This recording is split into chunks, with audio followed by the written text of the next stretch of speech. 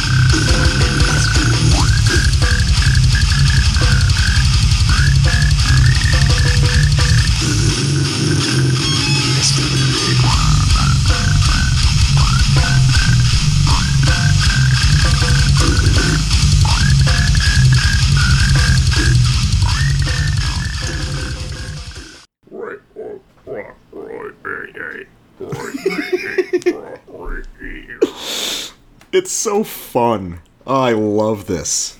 So is that cephalotripsy style? That's very cephalotripsy and like the first Devourment record and a lot of just like very old forgotten stuff. Like you honestly just don't really hear super raw slam like that so much anymore. I mean, slam in a lot of places kind of went in a deathcore-y direction where it was, more polish, cleaner, bigger production stereotypically, but this sounds heavier than any of that shit. So yeah, it's pretty dirty. Also, you can dance to it like a goblin hopping from one foot to the other. Oh yeah, it's definitely goblin dance music. It's just like you can imagine my reaction when I heard this was just like, oh, this is just wonderful. This it's like sometimes with those things I get it. Yeah, you play me something like this, and I'm just like, I think if I put myself in the death metal guy's position, I understand why he likes this. But how does a person listen to this? Well, it's the same way when you hear a really clanging black metal band with like a boring riff that you still love, and they're just kind of whacking at the snare, like not even a blast beat, they're just like hitting it pretty fast.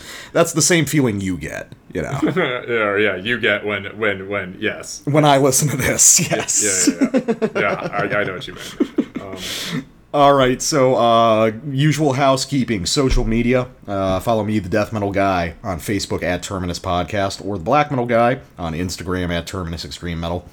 And if you're feeling frisky, feel free to support us by subscribing on Patreon or Subscribestar. $3 and up gets you access to the Terminus Prime bonus episodes, and $5 and up gets you access to the Terminus Black Circle, where you can mingle with the other Terminators and discuss screenshots of Zero Tolerance reviews and ideas for theoretical bands that you may or may not start in the future.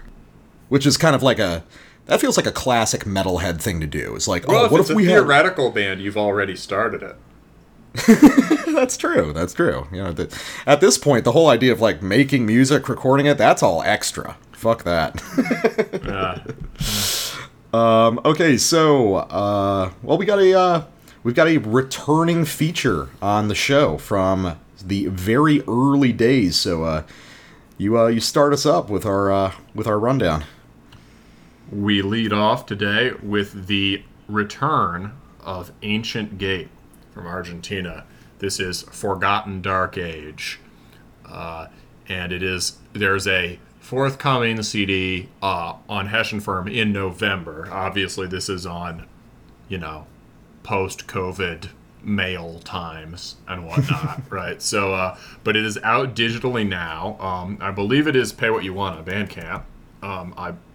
I got it. And it should still be. Just double checking. And yeah, this is one of the first bands this was the review that broke Terminus last year, so we've happy to follow up.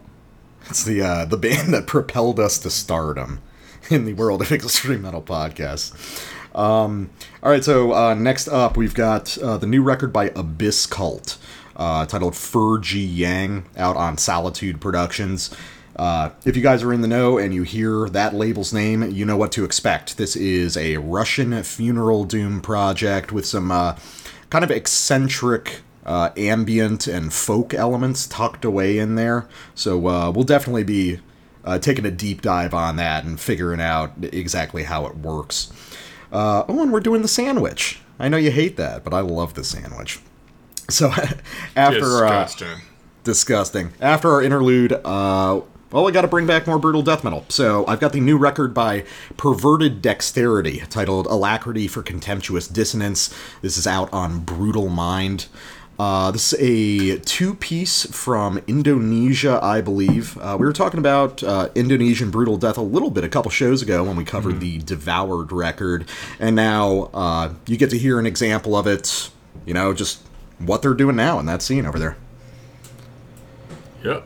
And finally, it is me again with Thos Ala on on Sunshine Ward with Abnegation Psalms as the record.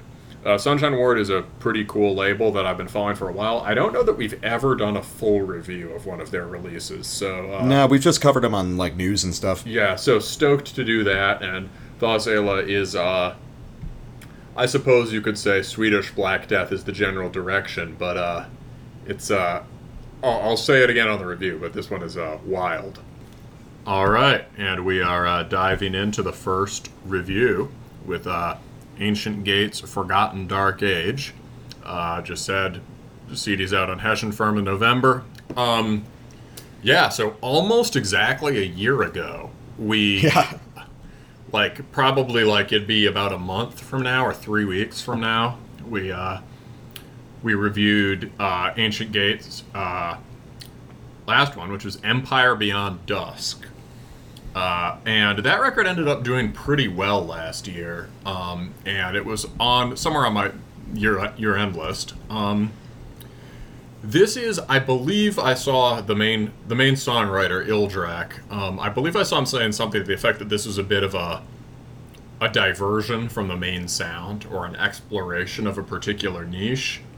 And so what you'll get is less like quote-unquote normal black metal, as in it is not blast driven, it is not exactly oriented towards big riffs, although it's very catchy.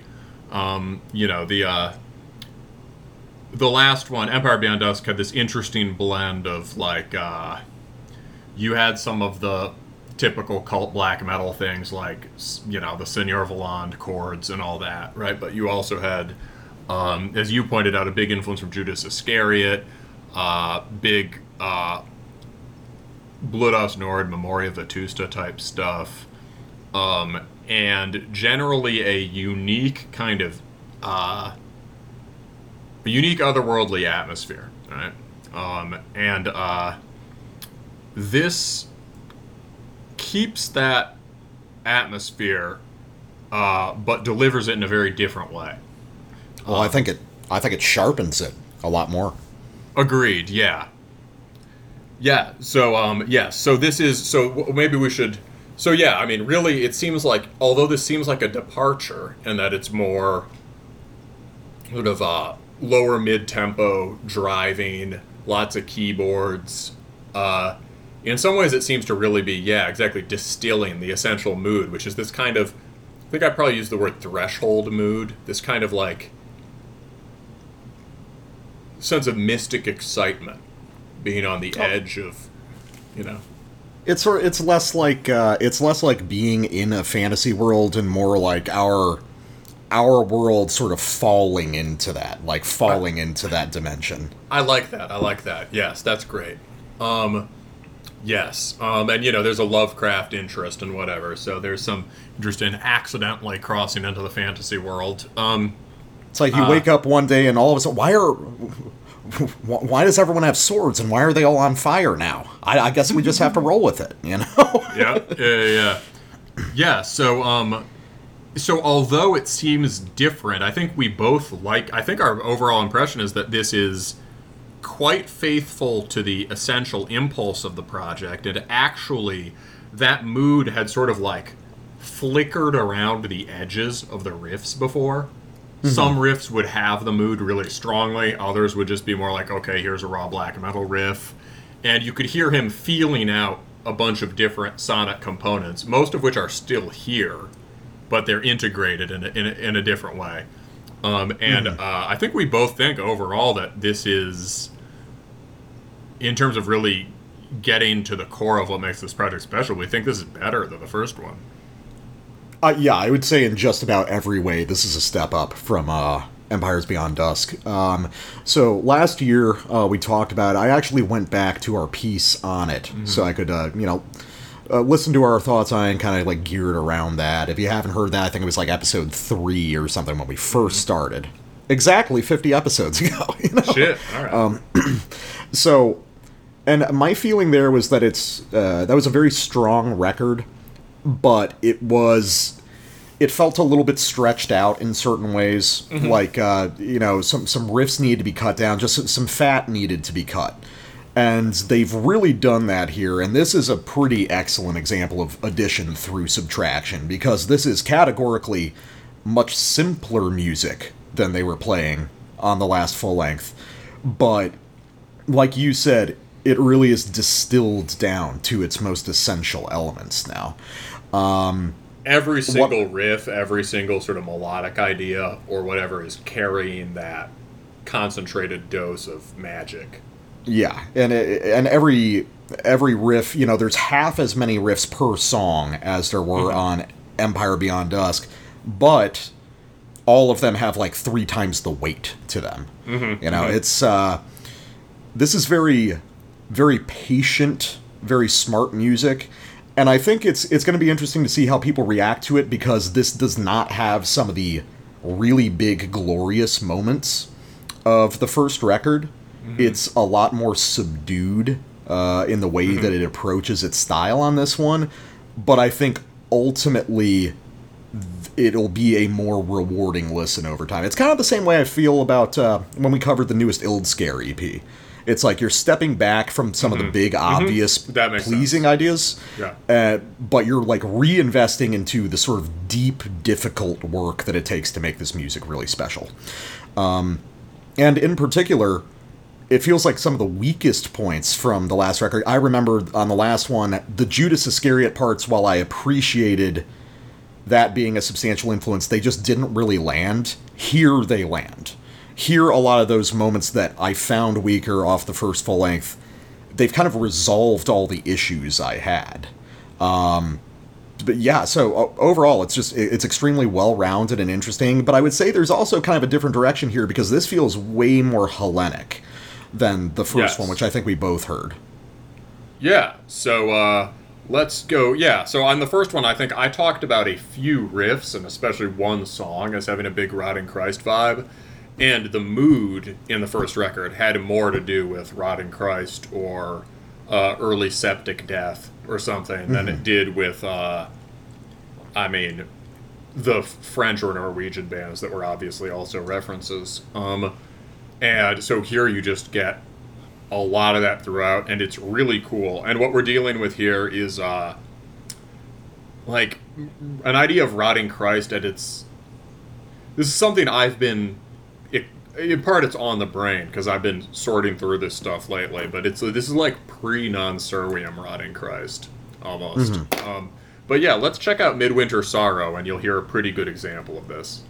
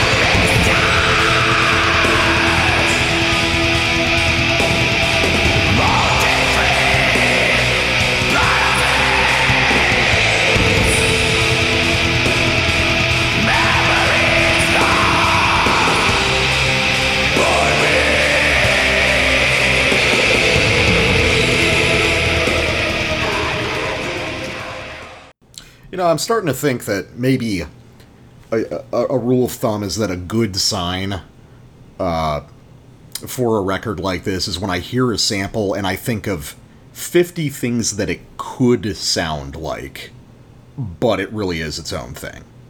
When the reference points are really expansive.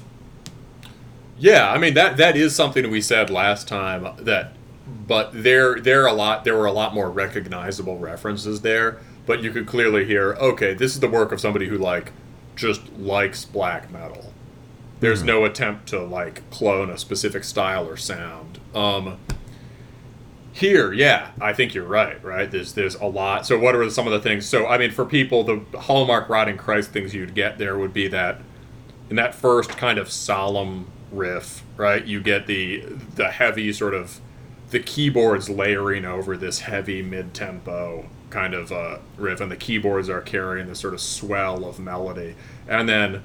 But it's really the really RC thing. There is the kind of answering riff, which I think is the real like kind of clinches it. Which is that da da da da da da da da da da da da da da da. I can't remember it, but really good kind of really great simple epic power chord riffing. Yeah, I mean, And, which is kind of the Rotting Christ standard mode, and they really have kept that throughout their career, even though they're essentially like a dark rock band now. Yeah, well, they've gone back and forth on their sound, but yeah, they're pretty consistent in a lot of ways. Although I think their last one was Drek, maybe their last two. But I didn't hear it, but they've been. I think they've just been using cutting room extras from Ayalo for like a decade.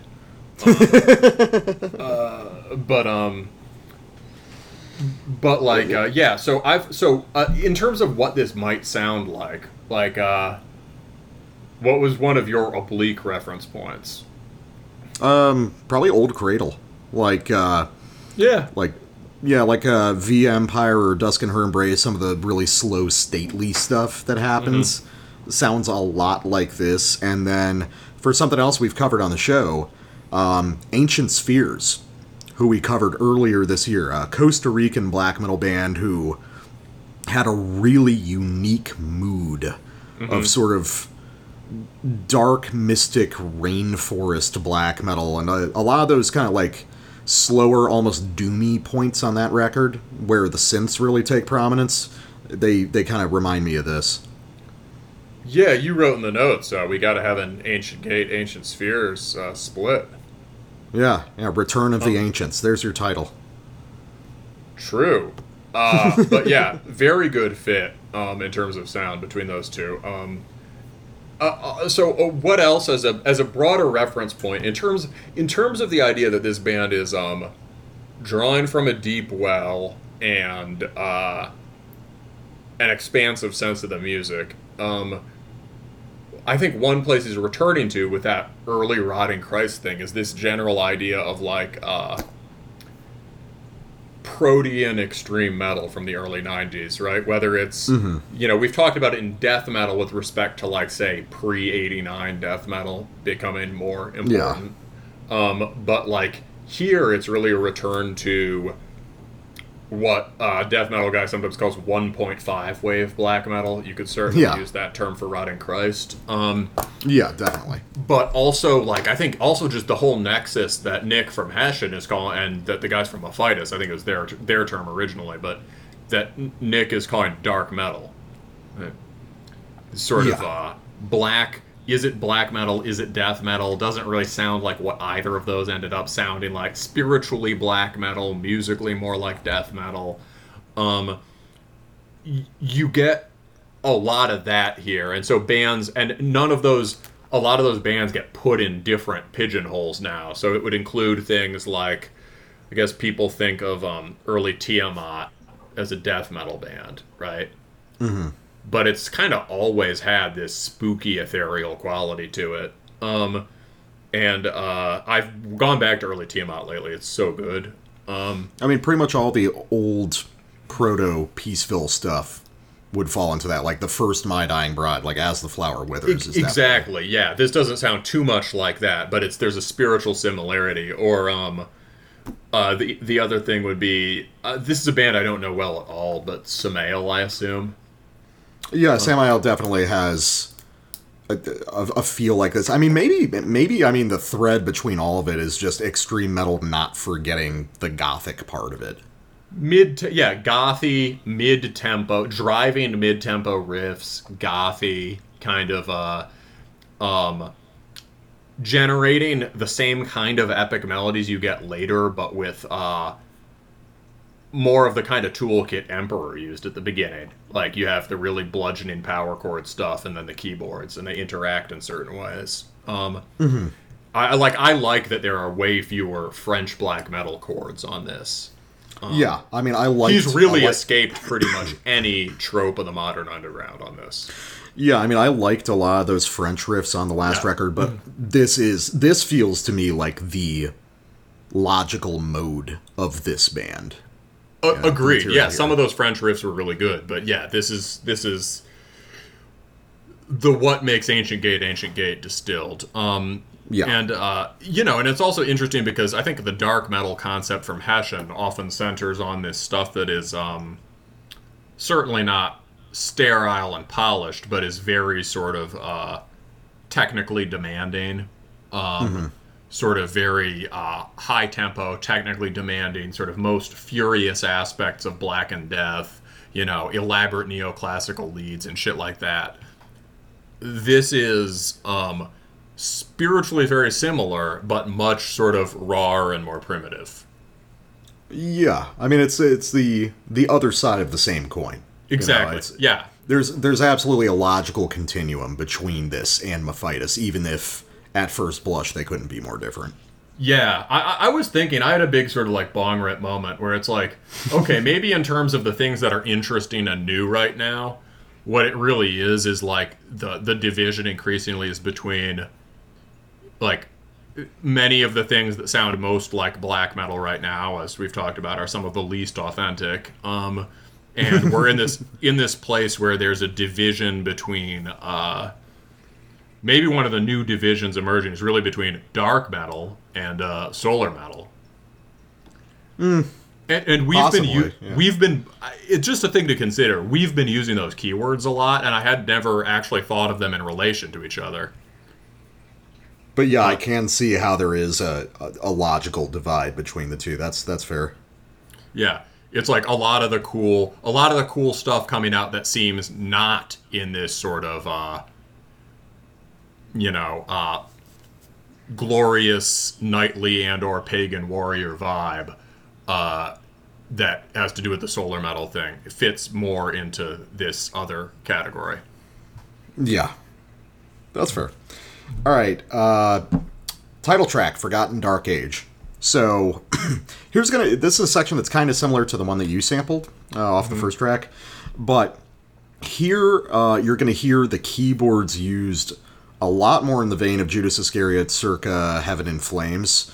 Really simple, like whole note dyad stuff, but it's amazing how effective it is, and there's a real harmonic depth to this music despite how simple it is that keeps it really engaging despite how it's mostly fairly like slow and repetitive music. It's just built beautifully out of these simple layers of different instrumental voices. So yeah, let's go.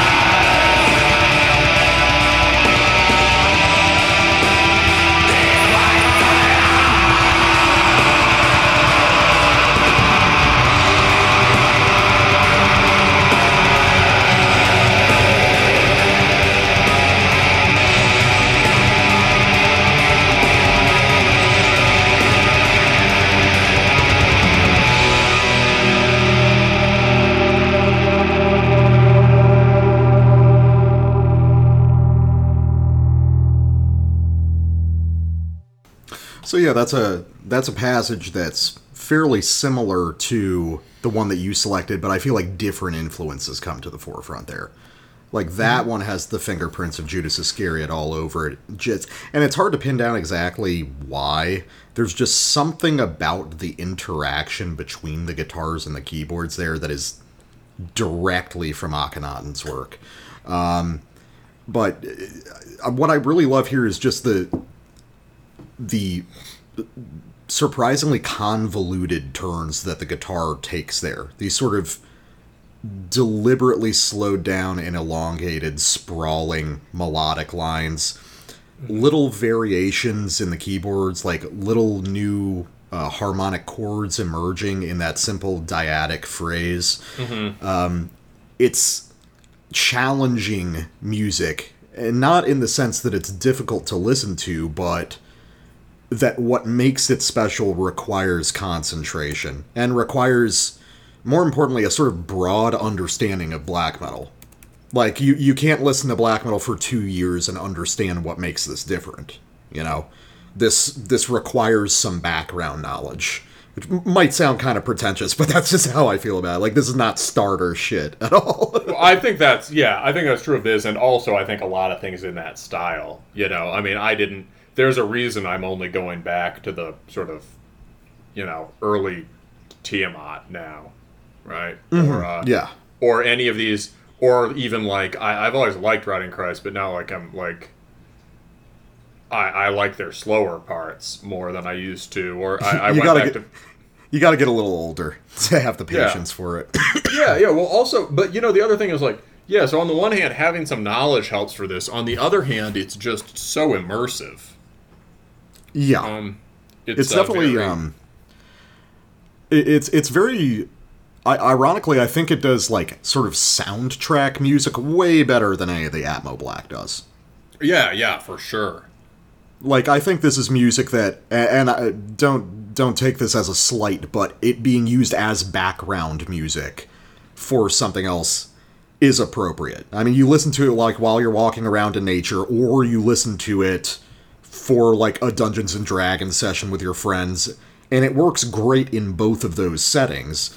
And it also stands up to, like, close, dedicated listening, which is the mark of a great record. Yes, and tons of replay value.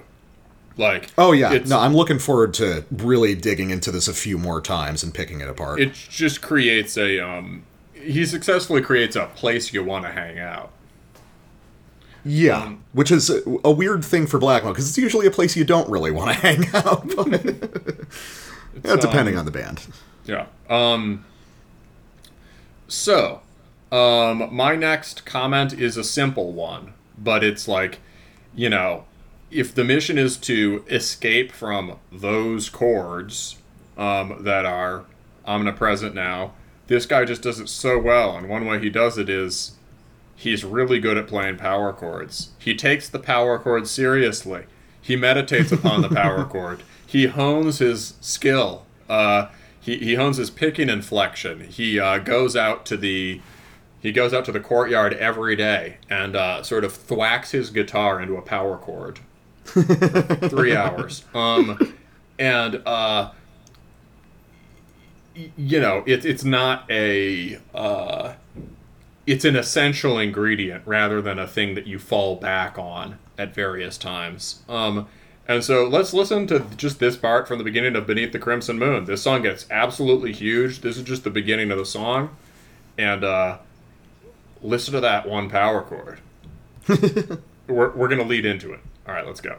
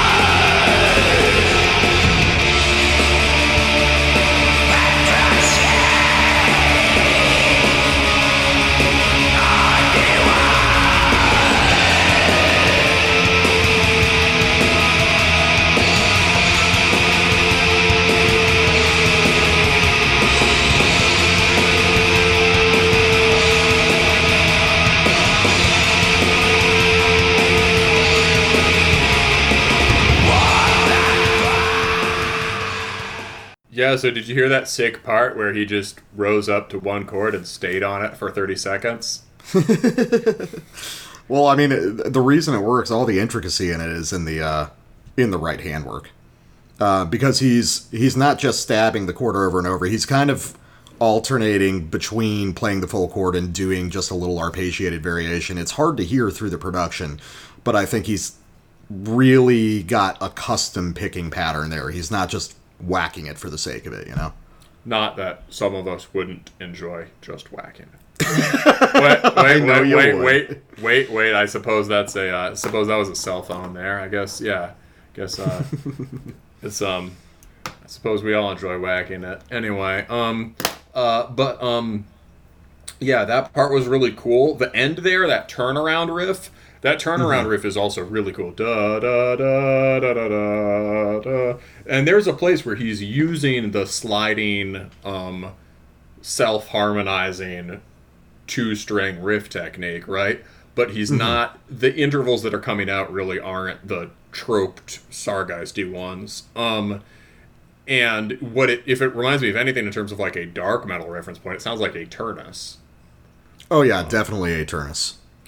Yeah, so a lot of the more elegant kind of noble sounding melodies on this are kind of Aeternus-y also, as well as Rotting Christ. Yeah. A lot of this has to do with the kind of melodies you hear from early Black Death bands, but there's really no death metal in this music, which is interesting. It's technique taken from guys who were doing substantially death metal influenced music, but then just taking the technical part of that and leaving the kind of death metal atmospherics alone. That makes sense. Yeah, the atmosphere exactly. I think that makes sense. I mean, even just the idea that power chords are essential to black metal is kind of related to the idea of black metal as an extension of death metal, which is what seemed obvious to everyone at the beginning, right? It was like, this is the real death metal. This is killing death metal posers, blah, blah, blah, right? Yeah. And so just the fact that the undertone of this is a lot more rough-hewn than a lot of stuff that's coming out now is a tie to that general sense of what this music is. This is a case where the sort of rawness of the production and the sort of stripped-down simplicity of it is totally at the service of the atmosphere. And this is production that's raw in the correct way. It's not digitized, put a distortion pedal on the master channel and go hog wild shit. It's kind of grainy analog sound. It feels very authentically from the early 90s. Yeah. No, that is true. This is one of those rare records where if someone told you it was from the early 90s and you put it on, you'd be like, yeah, it's plausible. Yeah, you'd be like, oh, this is good. How did I miss this? Yeah, I haven't seen anyone ever talk about these guys in old school gem threads on different forums. Yeah. All right, so last sample from a little bit later in the same track. This is going to be sort of the climax moment of the song. So you're going to hear a giant Rotting Christ lead just for a couple repetitions, and then it's going to go into a huge Judas Iscariot tremolo riff, and then some more traditionally kind of Scandinavian black metal techniques that I probably wouldn't have liked before I started doing the show, and you just, forced me to listen to Sorhin at gunpoint and shit. But now I get it. So now let's... Heretic converted. Exactly. All right.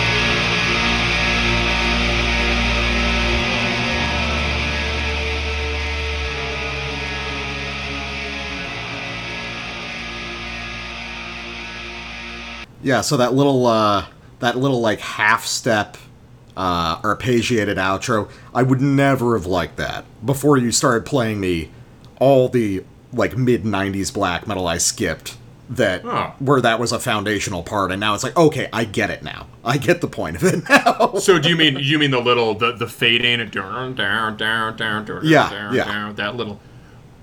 Interesting. Yeah, I guess that does make sense. That is a very 90s, mid 90s black metal thing. And yeah, a remarkable. It's interesting, right? You pick that out as a thing of interest, right? And to a certain degree, if you're just clicking through this album, or like if you're re-listening to it, like for a minute I was like, oh, are we going to keep sampling?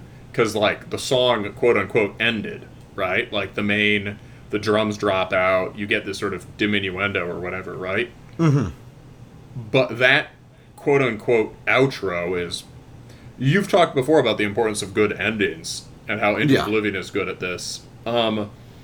This song has like an ending, and that it's worth listening to. You would never just skip over it.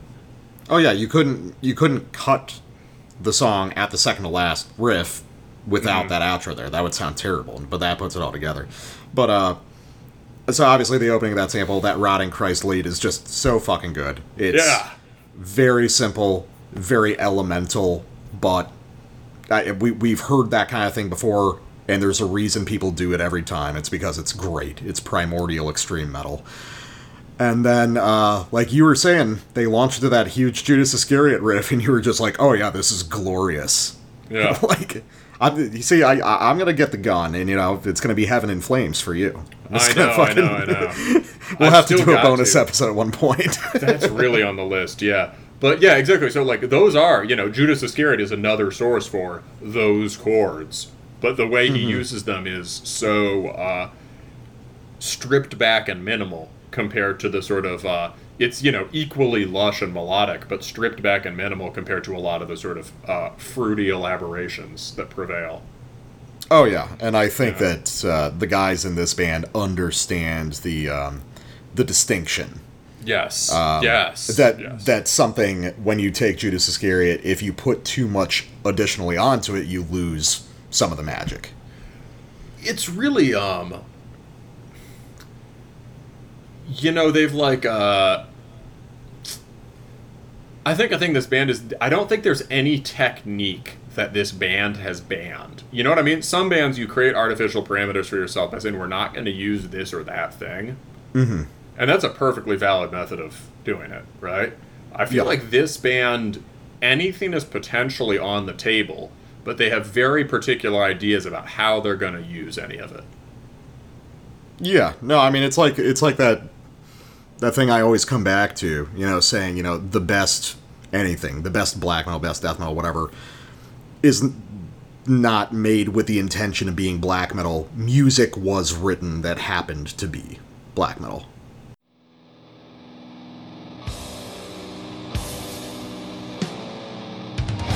Hi, this is Taylor from Crushing the Scepter, and you're listening to Terminus Podcast.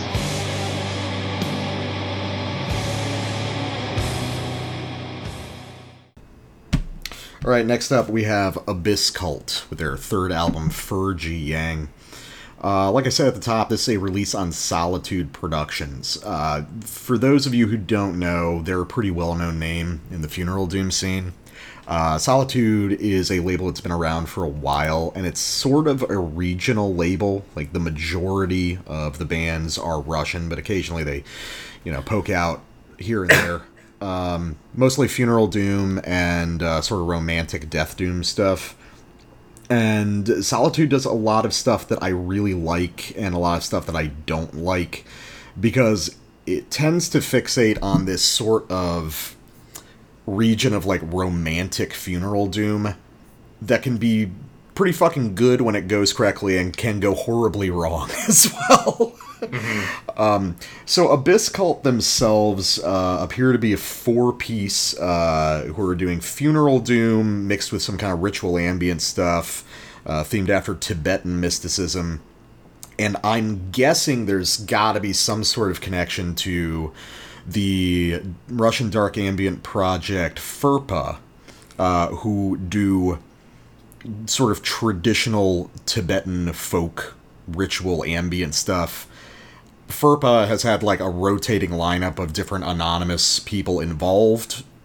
It would not surprise me if maybe someone was in here, because the idea of a Russian band being preoccupied with Tibetan mysticism just seems a little bit too precise not to have some sort of relation, but...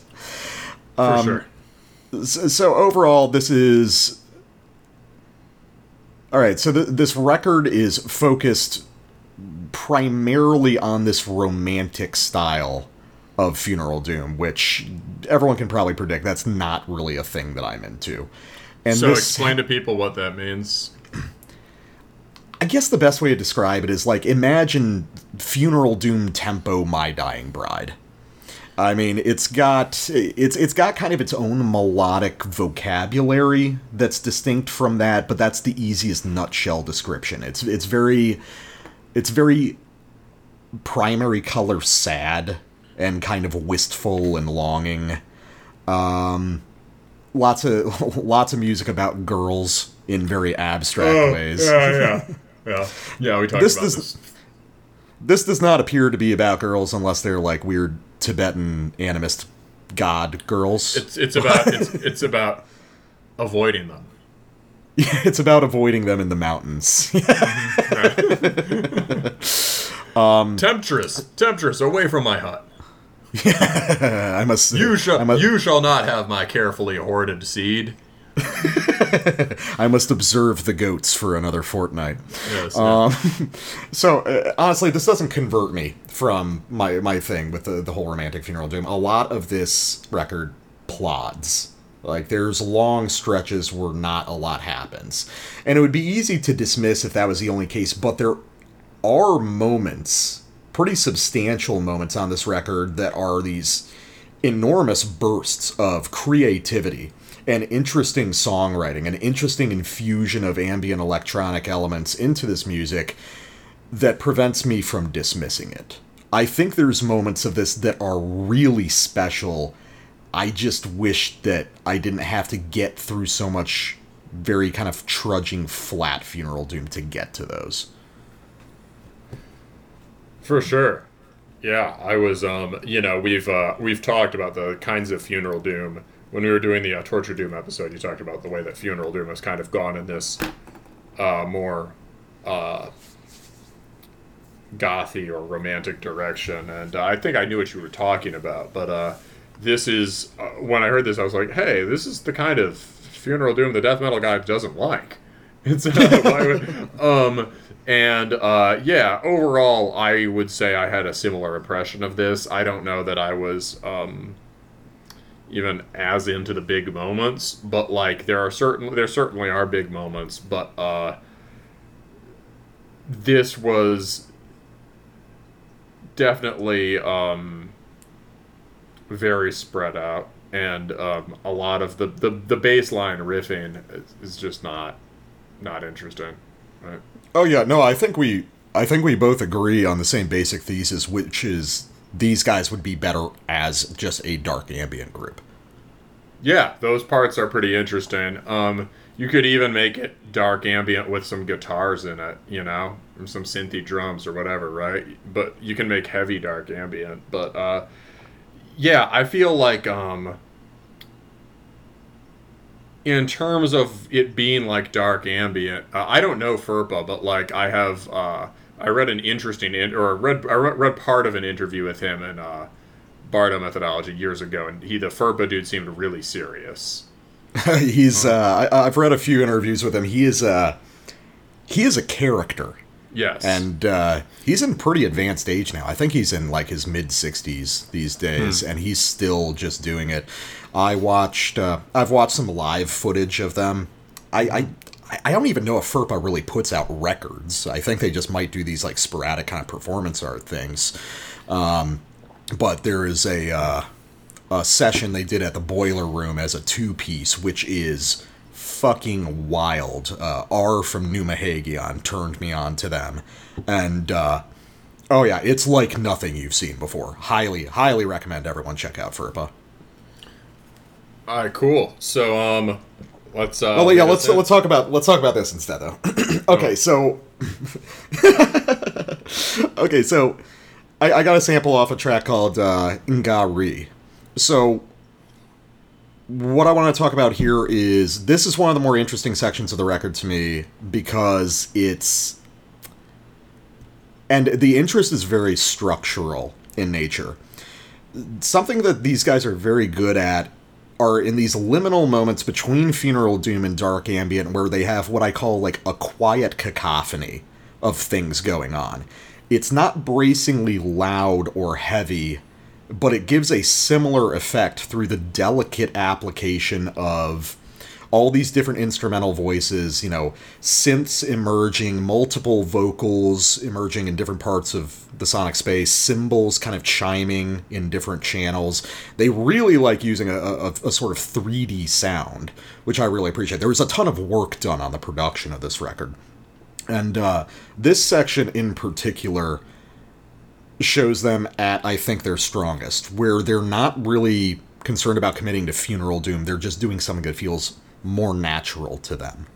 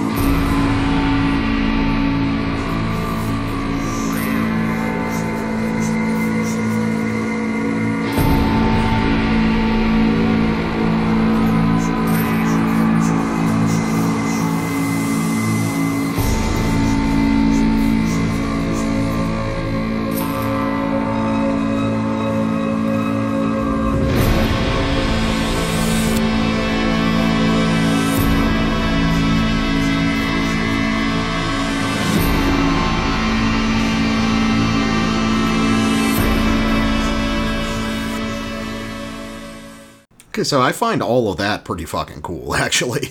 Yeah. I mean, yeah, it does sound like Dark Ambient. It reminds me a bit of, there's a pretty good, or a great band group called Inade, or Inade, Inade, that has kind of a similar palette that I like. But, definitely not holding my attention as metal. Yeah, no, I don't think this music really works as metal. It's sections like that where it's like... The big thing is, like, the guitars don't need to have a place of prominence in this music. They need to be on, like, an equal level with everything else in terms of their role. I feel like this is a band that's at their best when they're constructing songs out of... Instead of riffs, guitars are just another instrumental voice that they can use and they can kind of select Yeah. use for its timbral properties. Because I think these guys are great at ideas of timbre. And like you can hear that especially in a lot of the more kind of noisy electronic parts on this. But I like the deficiency for these guys is just their melodic sensibility is not very interesting. So in moments like this where the importance of the melodic structure is kind of pushed into the background, I think you get stuff that's a lot more interesting when it's just kind of rhythmic and timbral in nature. Yeah, the melodies or the riffs have this kind of troped Funeral Doom quality of like you do something that sounds kind of majestic and sad pretty, and then you sort of cancel it out. You sort of negate it by doing a kind of like the chord turns a little bit and sinks a half step, and then the kind of the part descends. It climbs up and it goes back down the ladder on the side. And that is I mean, it's based on things from Peaceville or whatever that were effective, right? But it's here it creates the kind of way that the riffs kind of cancel themselves out often. And yeah, I gotta say also about the guitar tone, not a fan. Really? What about it? I feel like something like this should have a rich and immersive tone. I feel like here it's pretty sterile. It's probably a little overcompressed, yeah. Yeah, it sounds yeah, it's just like, yeah, I feel like with something this, I'd almost expect the guitars to even be more kind of drony than than Funeral Doom. And you don't really get a drone effect here, I feel like. Yeah, I think that just goes back to where it happens, it's coming from things other than the guitar.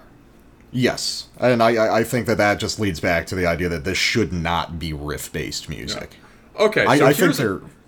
Oh, go ahead. No, here's an example. So this actually ties in because I did look for parts that I liked, and this is a very engaging part. And here's actually one of the best guitar parts, but it's also where the guitar is deliberately working in a kind of supporting role. It's not carrying the melody. And this is simultaneously one of the most drony and most metal parts on the record. Right? So, Okay. Yeah, you'll hear some really pretty harmonies start to gather over the guitars, and then some other cool stuff happens.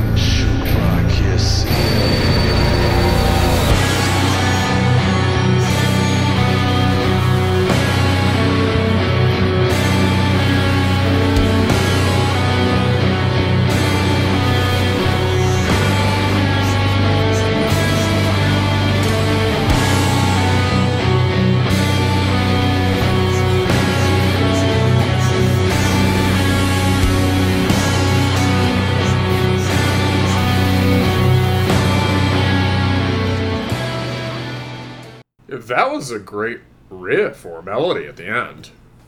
Yeah, no, I was actually thinking of sampling this part too when I did my first listening. No, that's awesome. And the thing is that big melody at the end is not really that different from a lot of the kind of lead melodies you'll hear elsewhere on this record, but the difference is it feels earned after just that huge section kind of climbing up and building tension. You know, you can't just start on a melody as like kind of big and pretty in primary colors. That has to be the conclusion of something, and they do that successfully in this section.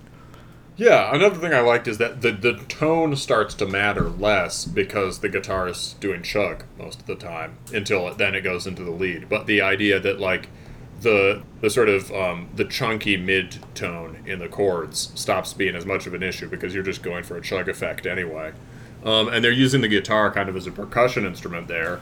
And even just that little bit of rhythmic variation, right? That just sort of like mildly funky kind of slowed down jugga jugga is enough to mesh with the rest of what's going on to make it pretty heavy.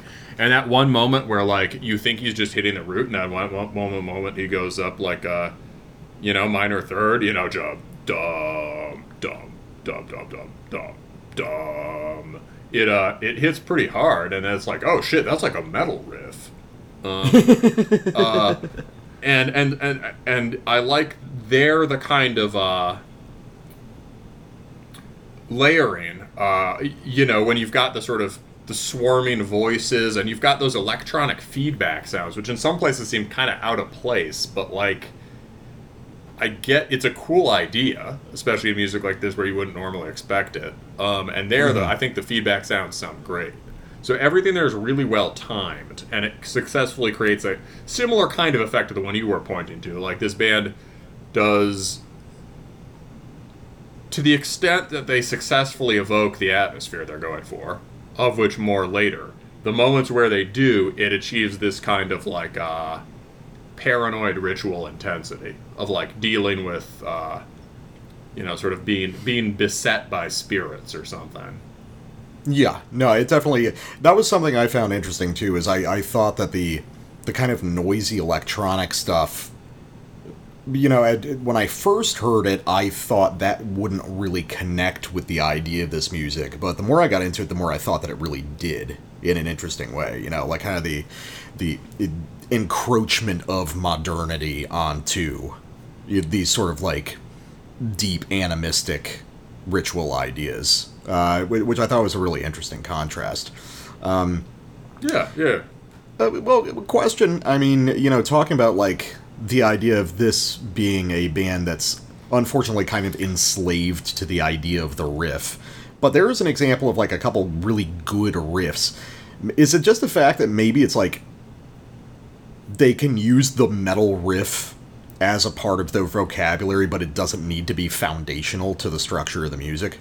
Yeah, I think that's fair. And I mean, I would say, like, often, like, in terms of riffs, like, often, like, those big leads are stronger than the sort of doomy chord riffs.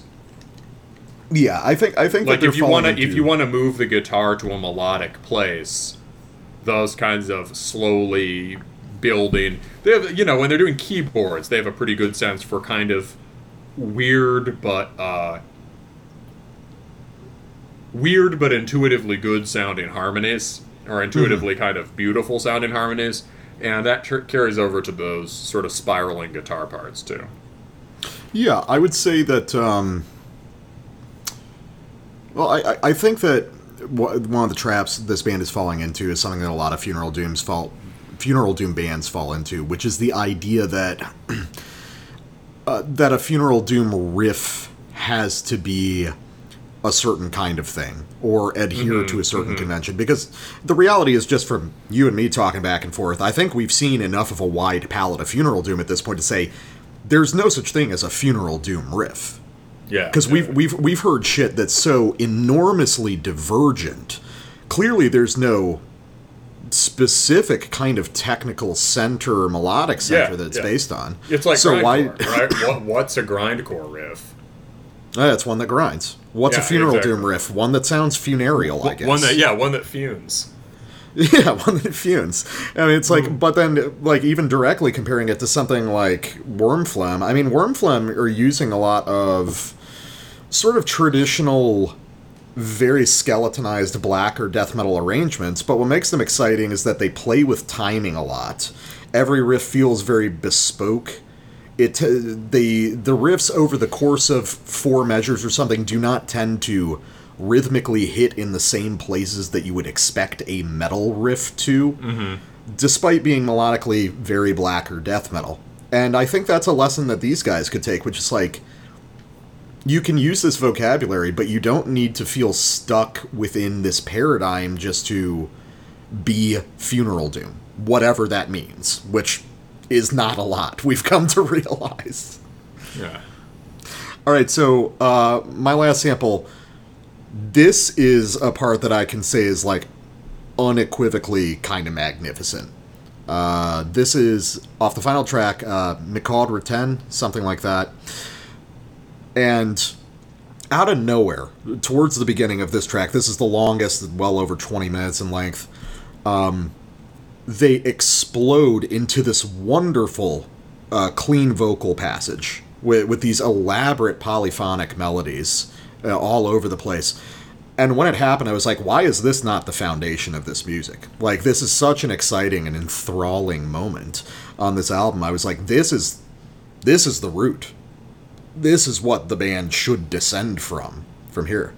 And it also gets to something that's like, this is a very vocal-driven record, and the vocal performances are all excellent. But then hearing it with this incredible scope of all these different clean voices is just, this was fucking magical to me.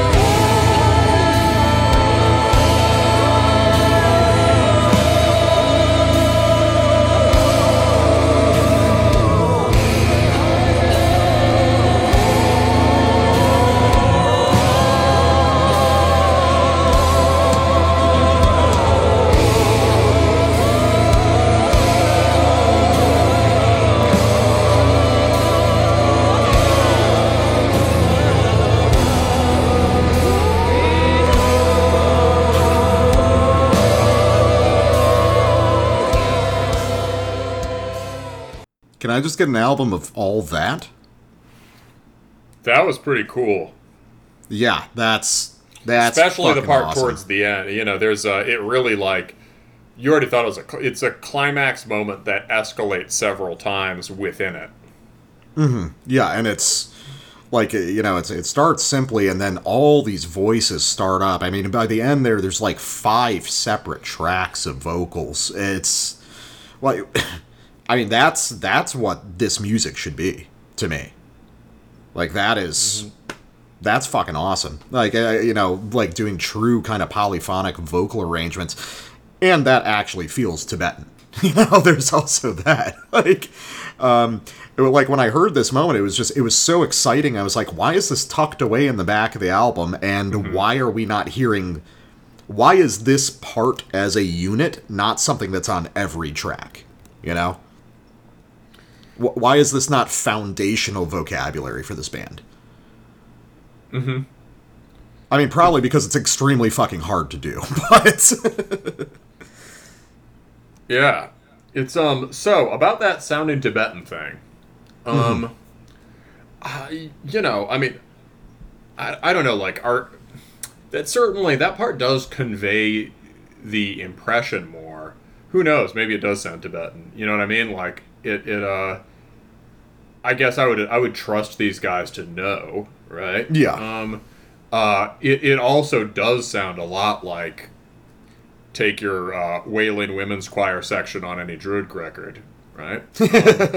It's which is not to knock it. I love those parts. But there is convergence between like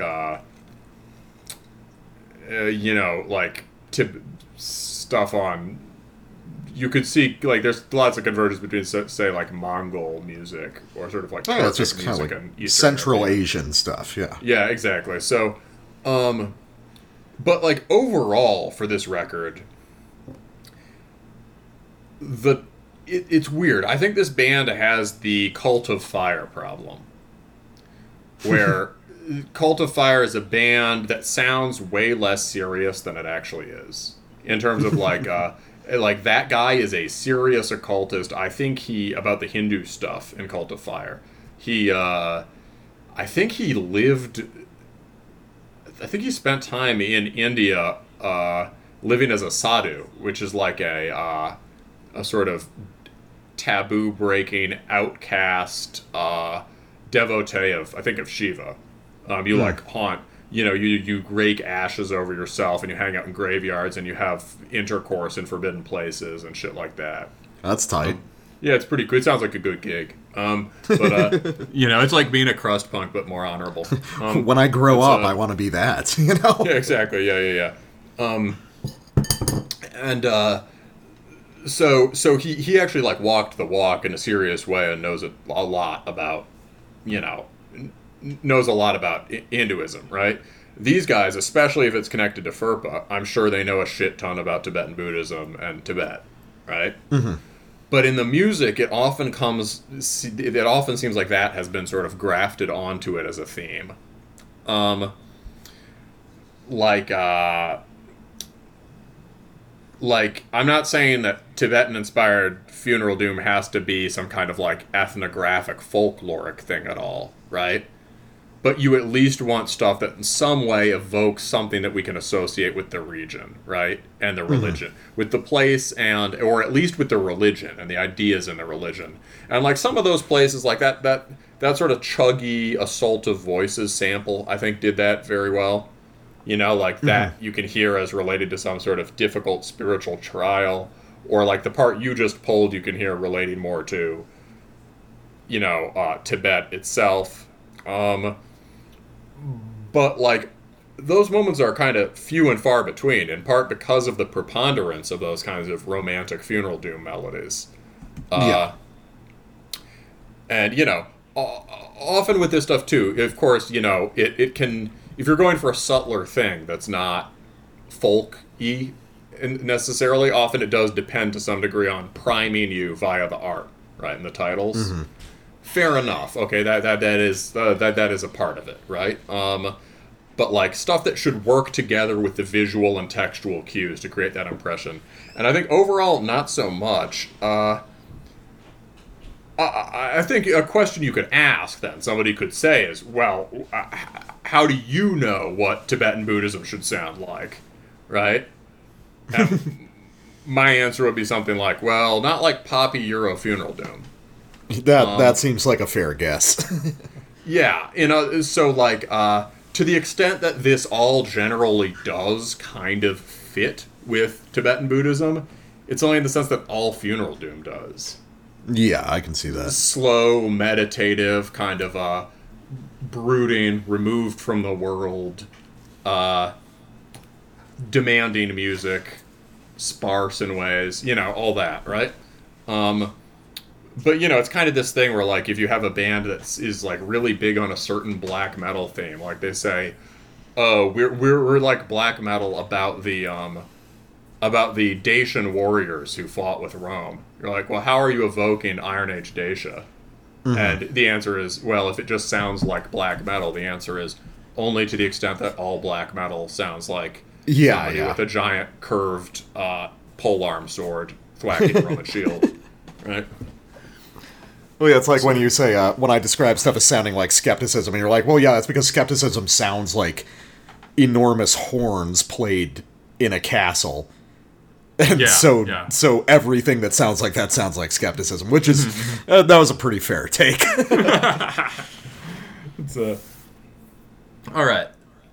So, we got, this leads to my last sample, which is basically just, to me, a part that really does do that, though, really does evoke the Tibetan thing, is, I really felt it about 30 minutes into the record, which is this actually comes right after the moment you sampled, in Gari. In Gari, yeah.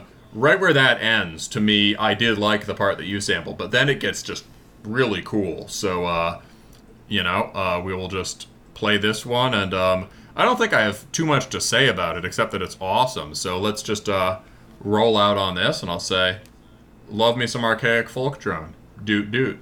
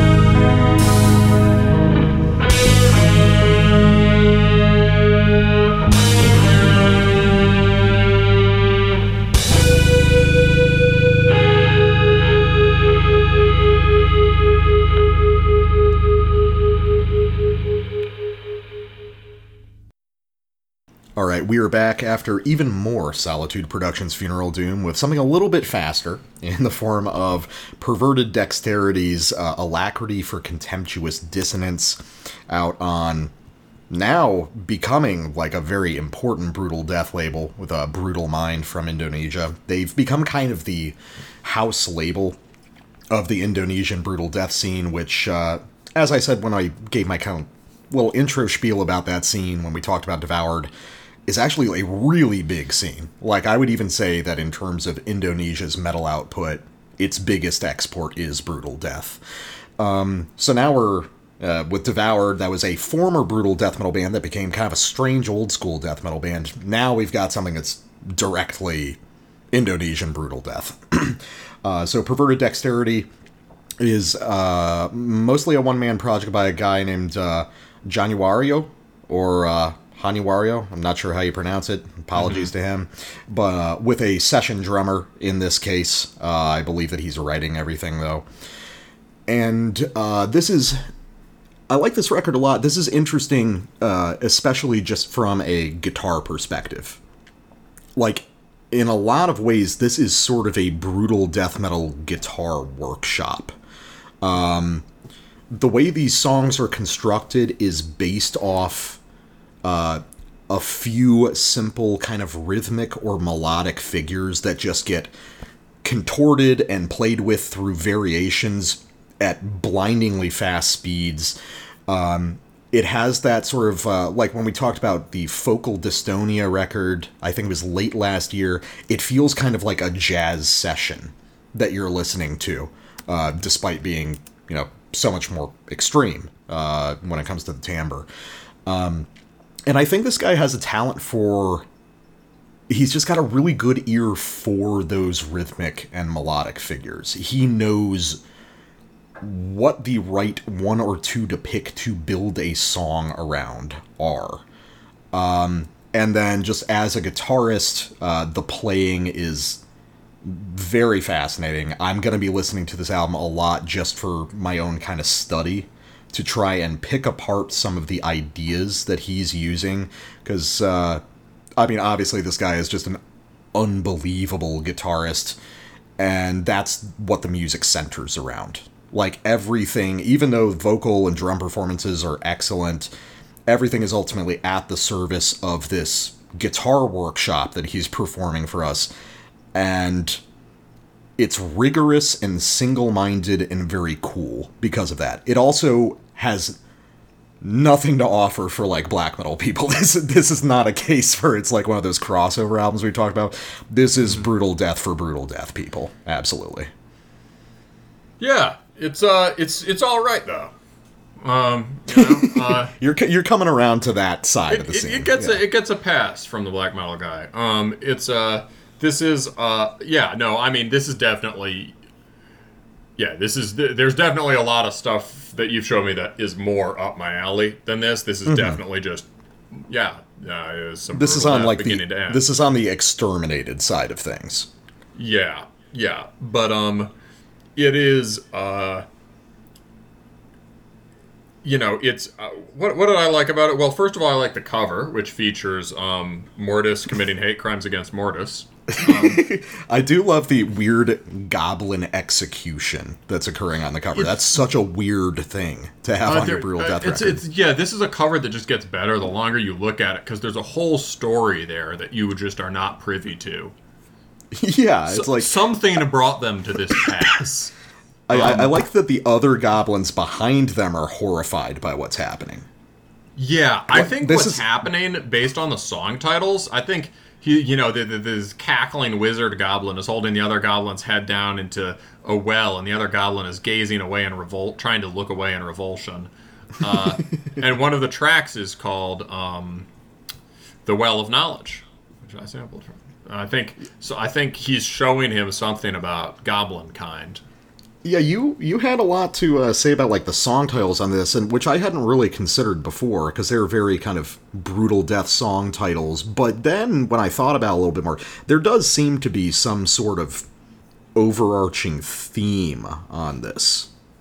Yes. It's sort of sort of, I mean, it's almost like Ancient Gates. It's like, slipping into another world, being having some sort of horrible knowledge revealed to you, that's pretty cool. That's brutal death. Mm-hmm. Yeah. All right. Speaking of let's listen to some fast shit.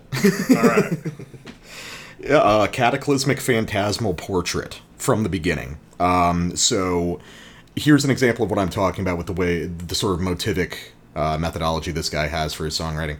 So opening riff has a distinct sort of unusual rhythmic figure to it.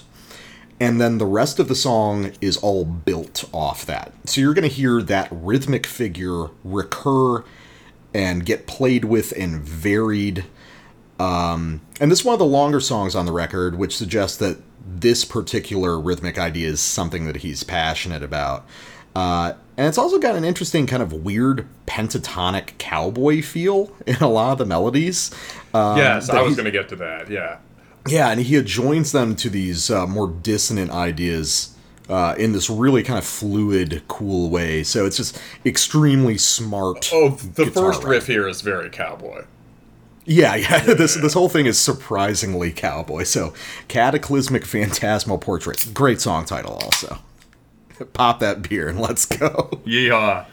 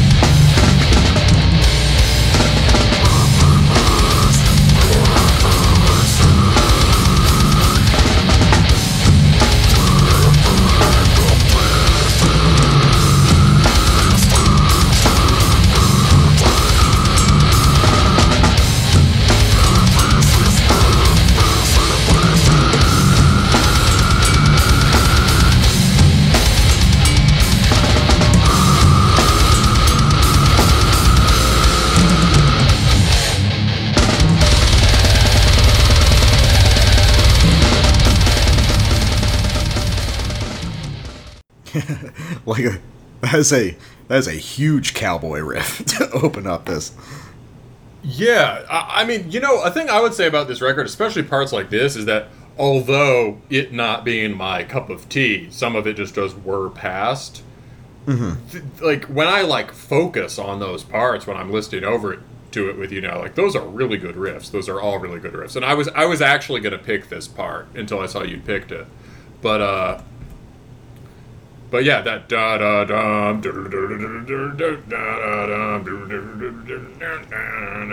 that's like a real cool idea. Well, yeah, and the first 45 seconds of the song, he plays 5 different variations, based along that yeah, I mean, so you've got that ascending pentatonic phrase, that dum dum dum dum dum dum dum, but then he keeps augmenting it, and he slowly pushes it more and more dissonant. Mm-hmm. Until the point where the blast kicks in and all of a sudden you've got this perverse, horrible chromatic version of it, which is just really cool and not the sort of thing I hear what you mean. Most people are going to pay attention to. Yeah, you're right. No, as you were saying it, I realized it. Oh yeah, that second riff actually follows up on the first one. Yeah, and I think that's one of the things that makes this album distinct is there is this thread of the riffing, which is just a lot more contiguous than you hear in a lot of Brutal Death.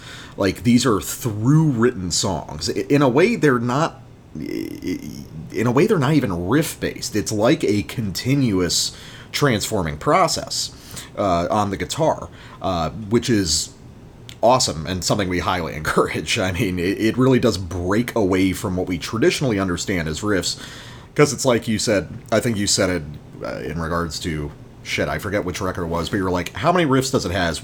Well, it kind of has one, and it kind of has 200. Oh, you were talking about Devilgroth with that. Yeah. It's, no, I just think it's really cool. And also, listening back again, I was so focused on the guitar for a lot of this, I didn't really give everything else enough credit. Drumming is fucking unbelievable. And that opening kind of cowboy passage, the incredibly subtle, sort of like ghost notes on the snare, these multiple layers of rhythm really add up into something special. You know, you've got the double hand hi-hat stuff that's going on. It's wonderful. It feels like a duo playing in a room together really fucking intensely. Yeah, I agree that the drumming is good, and I can hear the live feel. It's, so yeah, a thing I was going to point out also, since we just got that cowboy riff, is that a lot of the ulcer, like, obviously you could link that general style, especially because there's some skronkiness thrown into it. You could link that general style to Ulcerate, right? But I felt again and again when he plays those kinds of, the glistening, inorganic toned cowboy riffs and these kinds of turnarounds. I felt again and again like Mastodon when they were somewhat worth listening to. Yeah, like Blood Leviathan era. Yeah, Leviathan. Yeah. Like they would just have these pretty cool, nimble turnarounds that had this very, post whatever quality to them, while being extremely sort of bluesy or Appalachian sounding. And that seems to run throughout this, and almost if he wants to go further with this particular project, I would almost say bring that out more. Yeah, I think. I think that one of the things that makes it special, though, is like how it's tucked away in there. You know, I guess you're the judge. You're the Brutal Death guy. So yeah. Well, no, not necessarily. I mean, because what you're saying makes sense insofar as like, if more people, for the sake of more people understanding what makes this special and interesting, perhaps he should bring it out more. It's just, for me, it's like, we've talked about this on the show, I like how so much brutal death metal requires very concentrated listening. Like, whenever we do these brutal death reviews, that's where I get more into kind of music and rhythmic theory than I do anywhere else. Because I like having to concentrate really hard to pick up on these subtle things that make these songs special, but I also know that that's one of the things that makes this so inaccessible. For sure. Yeah, so here is my sample. This is from The Well of Knowledge. This is towards the end of the track. Going to go about the last minute and a half or two. And we're going to start on some really cool lead playing. Listen to the way that the lead, at the same time, the lead decelerates and changes the rhythmic inflection and then it spills into the main riff.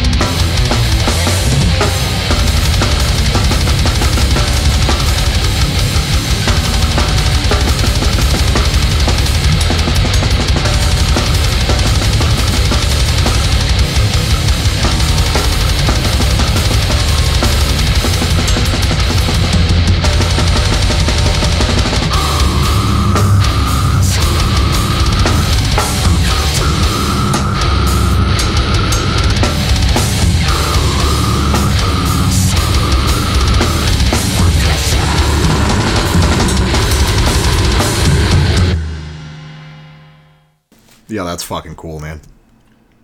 Yeah, dude. That breakdown at the end is pretty cool. That's like a kind of that's almost a hardcore breakdown at the end. Jung jung jung jung jung jung jung jung, like a kind of sectioned thing. Yeah, it's like sort of a sort of a down tempo or like Yeah. modern sort of digital hardcore thing. Yeah, really, really slam influenced hardcore. Yeah. But yeah, so that breakdown is cool at the end. But before that, I mean, obviously, like the part I just liked was, ha ha, 6/8 chug riff, go vroom vroom, and that kind of fits with the Mastodon thing, I think, as in like big 6/8 chug riff. Or subdivide 3 against 4, subdivided 4/4 chug riff is not a that to me doesn't seem like a particularly common slam thing, or sorry, brutal death thing. You'll hear it occasionally, but usually they don't commit to it for as long as this guy does. For him, that's clearly the rhythmic figure at the center. I think that maybe every one of these songs has a rhythmic figure and a melodic figure that it's built around. Are they the same? Are they in the same riff or sometimes in different ones? I think they're sometimes in different ones, and I think that he likes to sort of start a song with one and end it with the other and try to meet them in the middle. Because something I noticed was in that cool decelerating sort of fill passage that he does, he reuses that technique again right before the final sort of breakdown riff comes in, which is playing the riff. You've got a riff, you're playing it like 3.5 times, you're abruptly chopping it off and starting the next riff in the middle of it. Gives it that kind of like confusing effect. You have to like find your bearings in the music again, because he just suddenly did the riff as a cut time passage, like a fill instead, which is really cool. I mean, I love it. That kind of stuff was all over like the Undeciphered record we covered like a month back. There's a similar kind of callback method with the main riff here, in that the version that I sampled, right? He's actually playing something like it has that 6/8 feel, but he's actually subdividing each of those into like each of those eighth notes into like 16th chug. So it actually cuts it up to something like 12/16 or whatever. And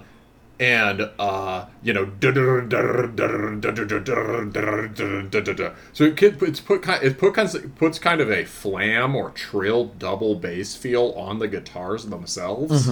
Yeah, well, it's because cool. it's because a lot of the time he's not really committing to actually switching to 6/8. He's doing elongated passages of like densely clustered triplets, but then he's snapping back onto 4/4 at the end of the phrase. Yeah, well, I mean, and yeah, honestly, I mean, that's how a lot of metal works. That's the whole Slayer trick, right? Yeah, definitely.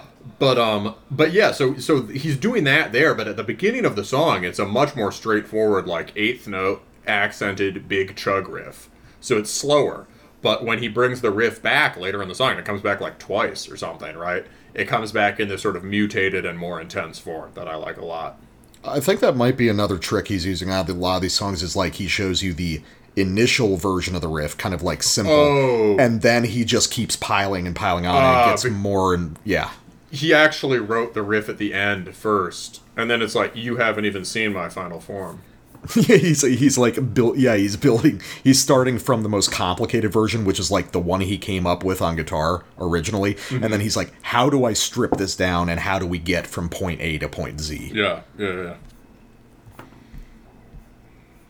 right, what else you got? Me? Oh, little old me. Yeah. Oh yeah, I guess that's true. I've got my samples in the middle of yours. So, similar things I'm interested in here. This is on Somniferous Propaganda, also towards the end of the song, which again suggests that there's a lot worth sticking around for in terms of individual songs here. One thing I thought, this is where I'll talk about the titles real quick. It's just like, I feel like a game in Brutal Death, right, is that you take the most massive thesaurus words you possibly can and you slam them together without really particularly caring about whether the result makes any sense. Oh, absolutely. And I get that that's like a convention, but it also, I think it's a convention that started because people did that in a more earnest way, would be my guess. Yeah, like suffocation. Yeah. So you get the interesting thing is that, right, so this guy, I presume, I mean, who knows, but it sounds like he's not an English as a first language speaker, but he uses these big English thesaurus words to say things that like make sense, much more so than many bands from the U.S. or England would. So you get like cataclysmic phantasmal portrait. Okay, well, we can imagine what that is. You get somniferous propaganda is this one, and I liked that because it's sort of like, okay, well, what does somniferous mean? Well, it would have to mean something like sleep bearing or sleep bringing, right? And so, and it's got a nice double meaning in it, which I'm guessing it's supposed to. In part, propaganda will both like, it's the propaganda that lulls to sleep, right? That brings sleep to the mind, right? On the, ye old opiate of the masses. On the other hand, it's, like, propaganda puts you to sleep. I think of the mind-numbing cable news cycle. Exactly. Mind-numbing cable news cycle or whatever, right? It's just, the incredible dreariness of living in a, like Russia and for the last 20 years of the Soviet Union or whatever, right? People looking at the sequencing of the tracks, I think there is sort of like a weird like modernist social commentary thing going on, because we begin the record with avarice and thirst for power, and then at the exact middle point is the well of knowledge, and it concludes with vapid existence. Yeah, that makes sense. There's an arc here about, pursuing knowledge and power and then it ultimately being empty, which is, that's pretty neat. I like that. Yeah. So basically, there's a lot more than meets the eye with this one. And let's just listen through the end of this. Here's a heavy part. All right.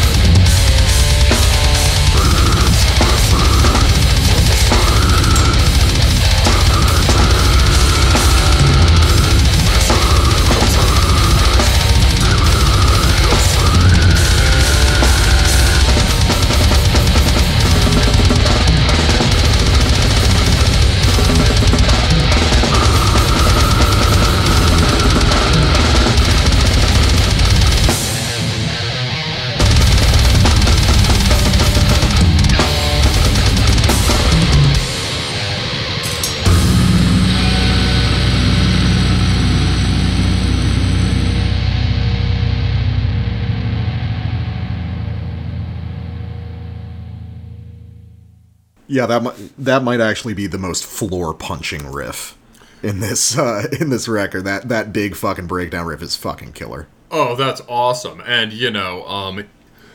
it's got this rolling breakdown quality to it, but the turnaround again is some more of that sort of ulcerate cowboy mastodon riffing, which makes it that much heavier. I think a thing that makes we've been hearing a ton of bands using things kind of like that. And one thing that makes it so good here is that he's not...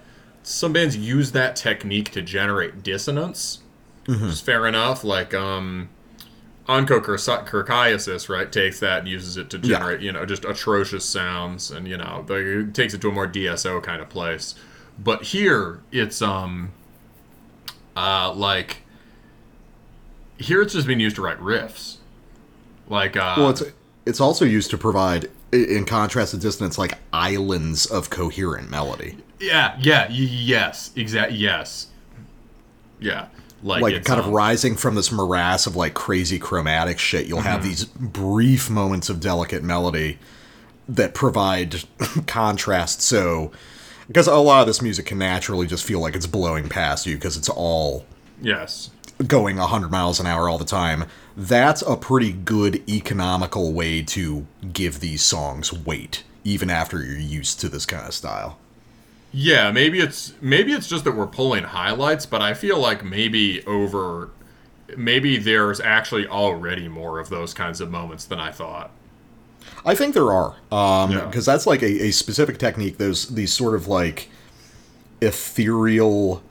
Usually they're usually at the ends of riffs. They're kind of turnarounds before diving back into the chromatic stuff, and I think they're used pretty. Yeah, using them as a turnaround is the Mastodon thing. That's really what.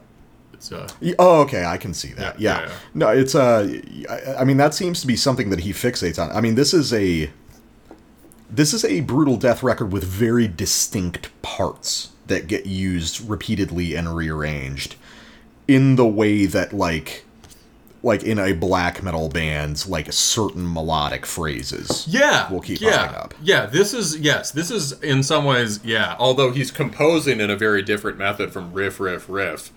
This has many, I mean, maybe in a less obvious way, but this has many of the pleasures of just cool fucking riffy music. Yeah, I would agree. So speaking of which, back to the motivic songwriting and back to, well, we're going to have, again, another one of these sort of open melodic figures. And before you mentioned Mastodon, I said ulcerate, or as I talked to more and more brutal death guys, I think a lot of them are pulling it from Disentomb. But Disentomb are clearly listening to ulcerate, so all same thing, ultimately. So you're going to have two really cool rhythmic figures kind of contrasting against each other very early on in this song.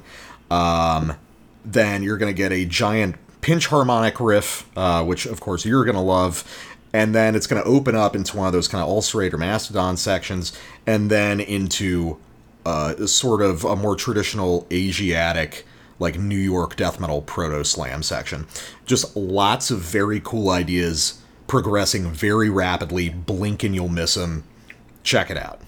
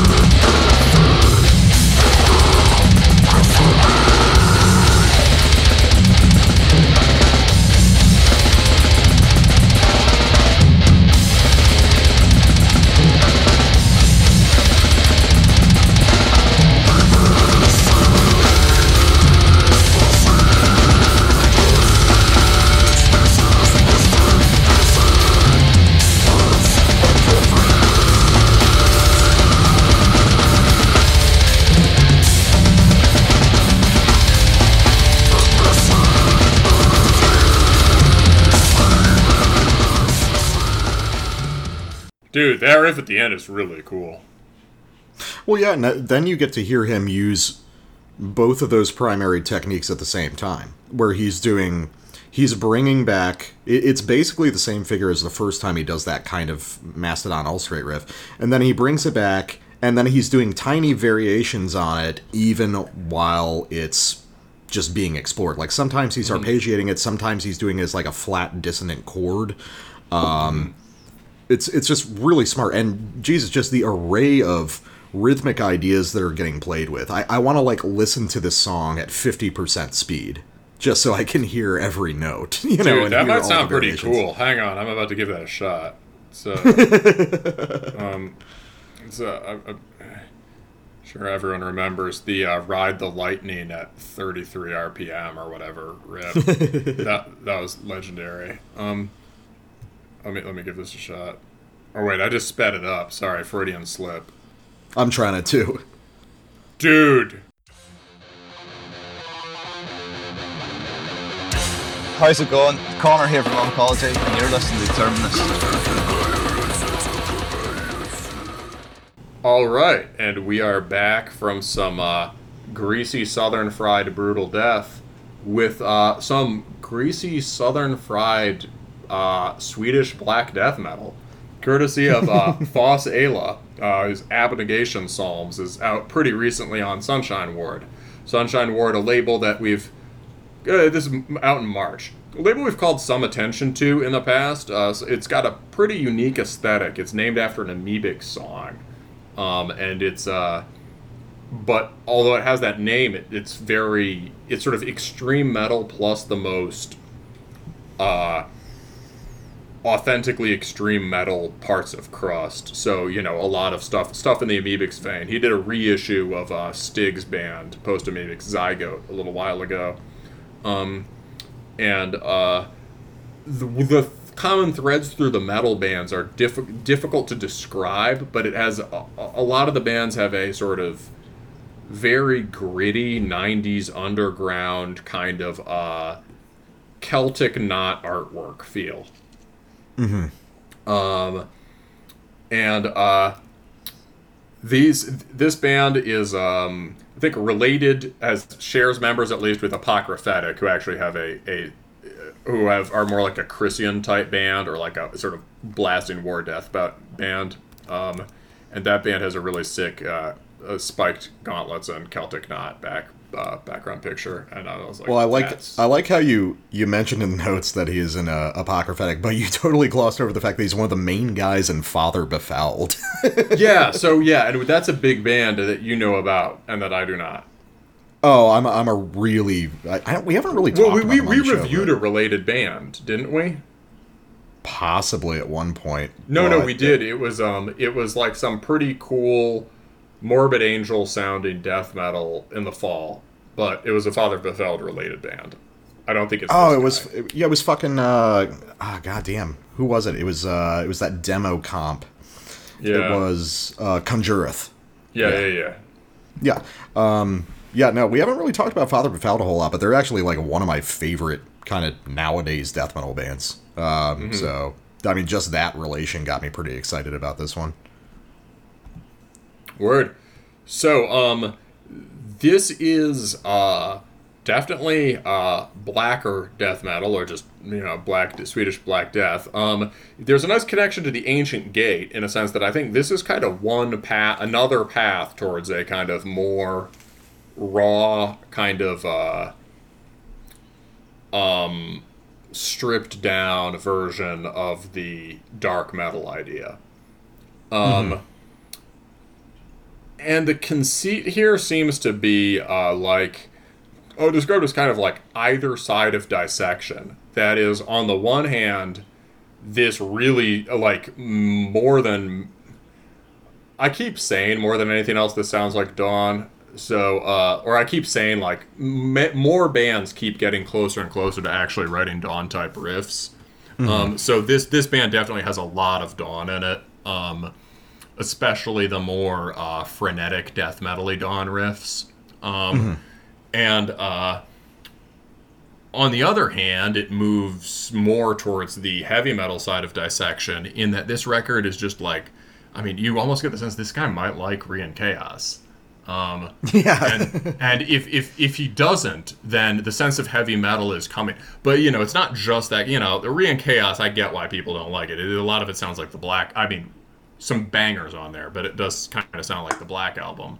The idea of heavy metal on here is like kind of shoot from the hip, jammy, highly solo, improv based, kind of a very American Southern blues sounding heavy metal. Yeah, I can definitely hear that.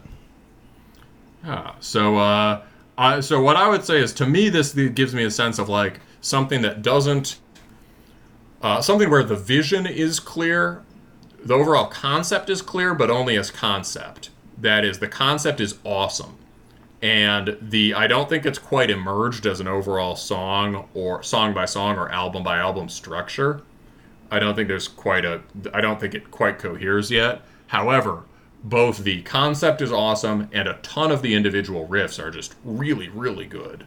The individual riffs are awesome on this. And the overall performance happens with such like swagger and a kind of swagger that this is a one-man project, isn't it?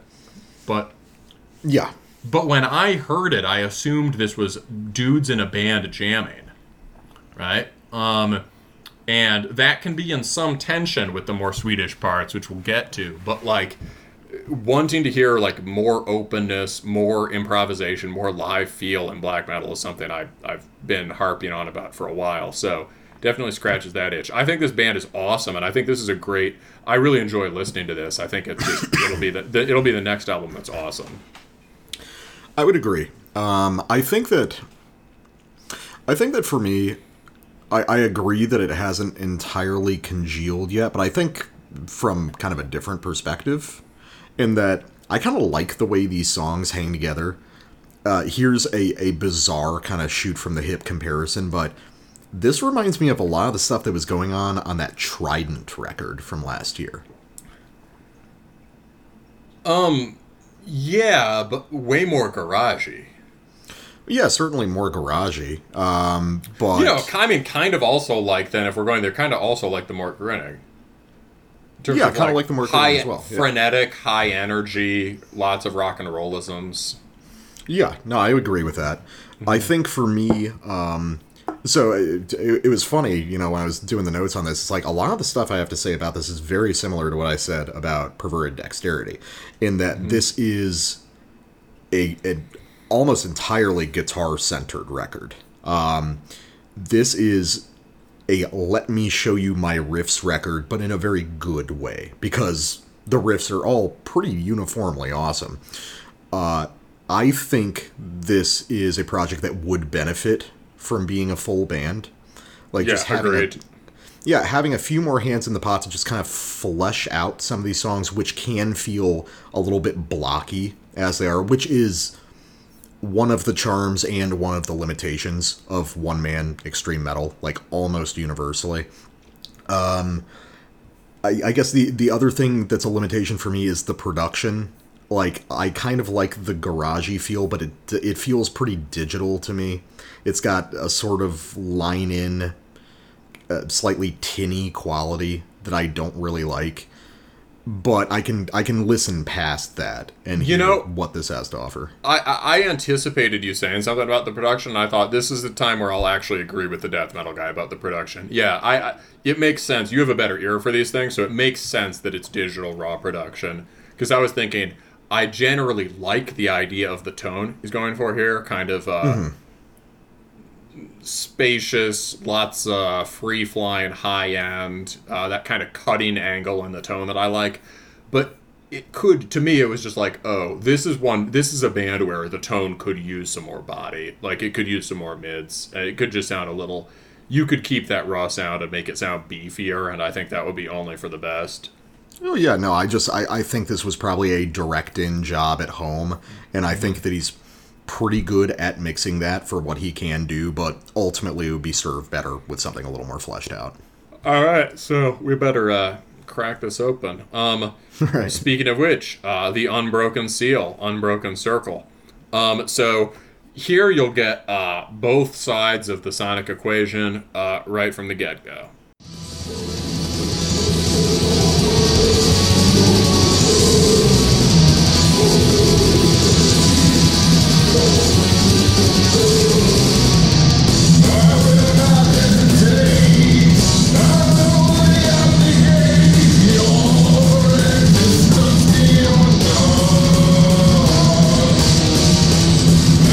Mercy.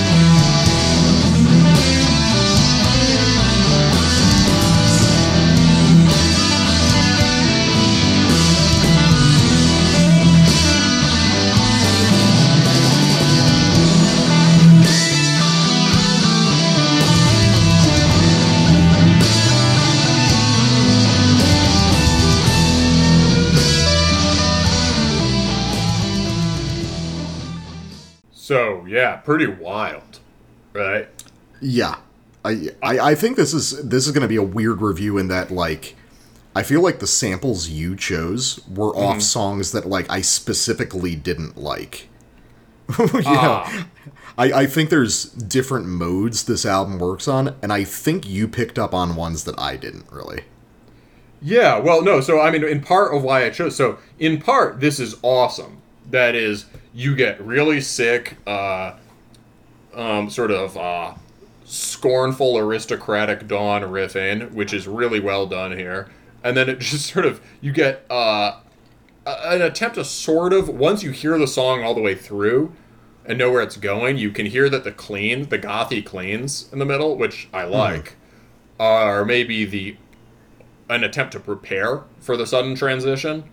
But then the sudden transition hits, right? And it's just like, whoa, dude, shit. That, there was how much in that brownie? Like, it just decelerates out of nowhere, yeah. Yeah, and so that's obviously, like, there's such, like, a sense of fun throughout this record, and it's just so, like, you listen to something like that, and you're like, holy shit, he just did that, and it's, like, it's hilarious and cool, right? Oh, yeah, no, I think there's I think you mentioned in your notes, there's a good humor to this record. Yes. This guy is very aware of, like, some of the absurdity of what he's doing here. And this gets, like, an 11 out of 10 for attitude, I think. In every second. But, like, so he does that, and you get that it's supposed to be jarring.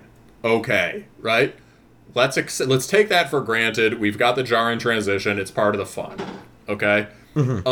Still, the constitutive challenge of this project is how do you bring those two halves together? Because the distinctive... Sure, this guy could have just an awesome Dawn worship band, but for that he'd need a full band, and that's clearly not what he's interested in doing, right? How do you bring those two halves closer together? So the problem is, in some sense, it's like...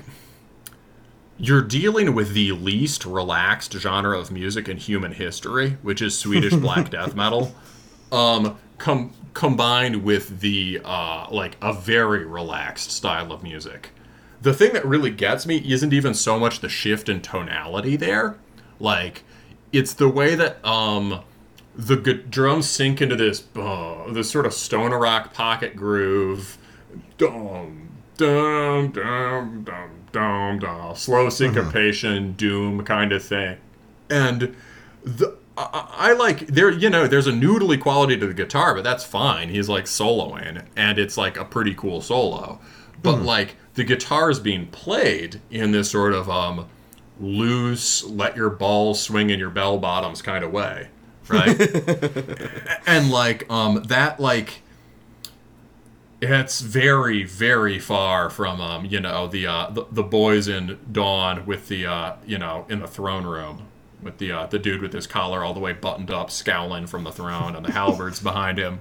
And like, there's got to be some way to integrate this more. So it could even just be for me, like, could you do the bluesy parts but more intense? Well, I think... I think... or how do you make the Dawn stuff sound more stoned? On which I have a few suggestions, but, Well, I think the answer is kind of in the sample already. Like, the one thing you skipped over, which was that kind of, like, brief, slowed down Melodeath passage right before the solo kicks in. I think that sort of thing could be used as a great sort of connective tissue between the disparate ends. I agree, and I think that my next sample will deal with that. That is a thing. But even so, I'd just like, you're playing extreme metal. I'd like to hear more intensity in the bluesy stuff. It doesn't even mean changing the tempo per se. Just like, I was thinking a good comparison would be the solo on the first track. There's an awesome solo on the first track. It does noodle a little bit at the end, but again, it's good noodling. And it would sound less noodly if this is on the end of Ascending Temple. If he just played it harder. And I was thinking of, like, good parallel, someone who nails this in terms of having, like, free-flowing rock and roll type soloing that feels like extreme metal is Rich Walker from Solstice. Okay. I suspect Solstice is an influence here. But, like, if you could solstice it out, more in terms of just this like balls to the instead of balls swinging in the bell bottoms, balls to the wall intensity, that would suture it up a bit.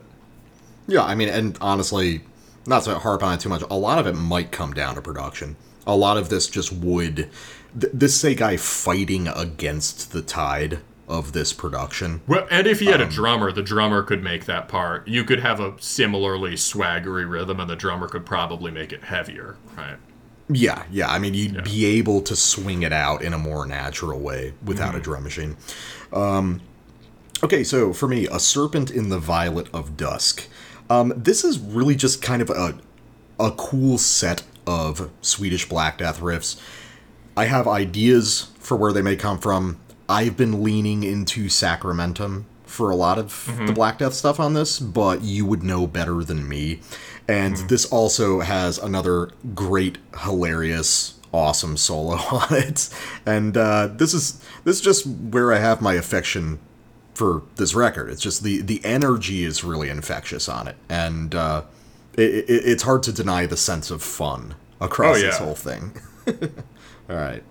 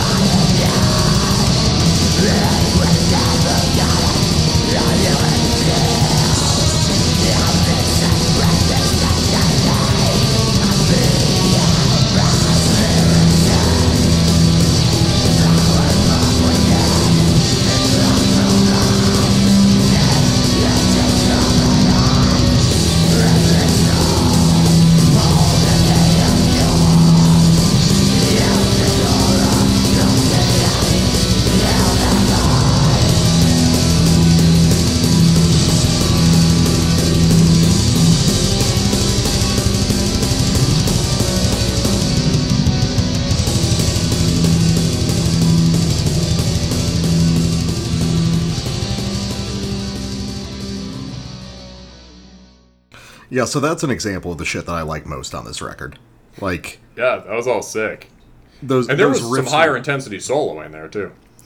Yeah, well, that solo's really cool. You know, he's doing that little staggered, like, upbeat phrasing, you know, when he first punches in with it. Actually, what the solo reminds me a lot of is a band we've mentioned a couple times on the show, which is Ill Disposed from Denmark, who do melodic death metal, but with this, like, absurdly over-the-top kind of masculine swagger to it. It is motorcycle. It's motorcycle melodeath, you know? Yeah, like The Crown. Oh, yeah. We've never talked about The Crown on the show. The Crown is amazing. The Crown is a great band. I think I have a new one coming out soon. So obviously, solo is completely over the top and fucking awesome. The riffs themselves, there's something about this record, a lot of the riffs, a lot of the arrangements on this kind of tease at the edges of your memory. Like, they sound like riffs you've heard before, but you just can't place them.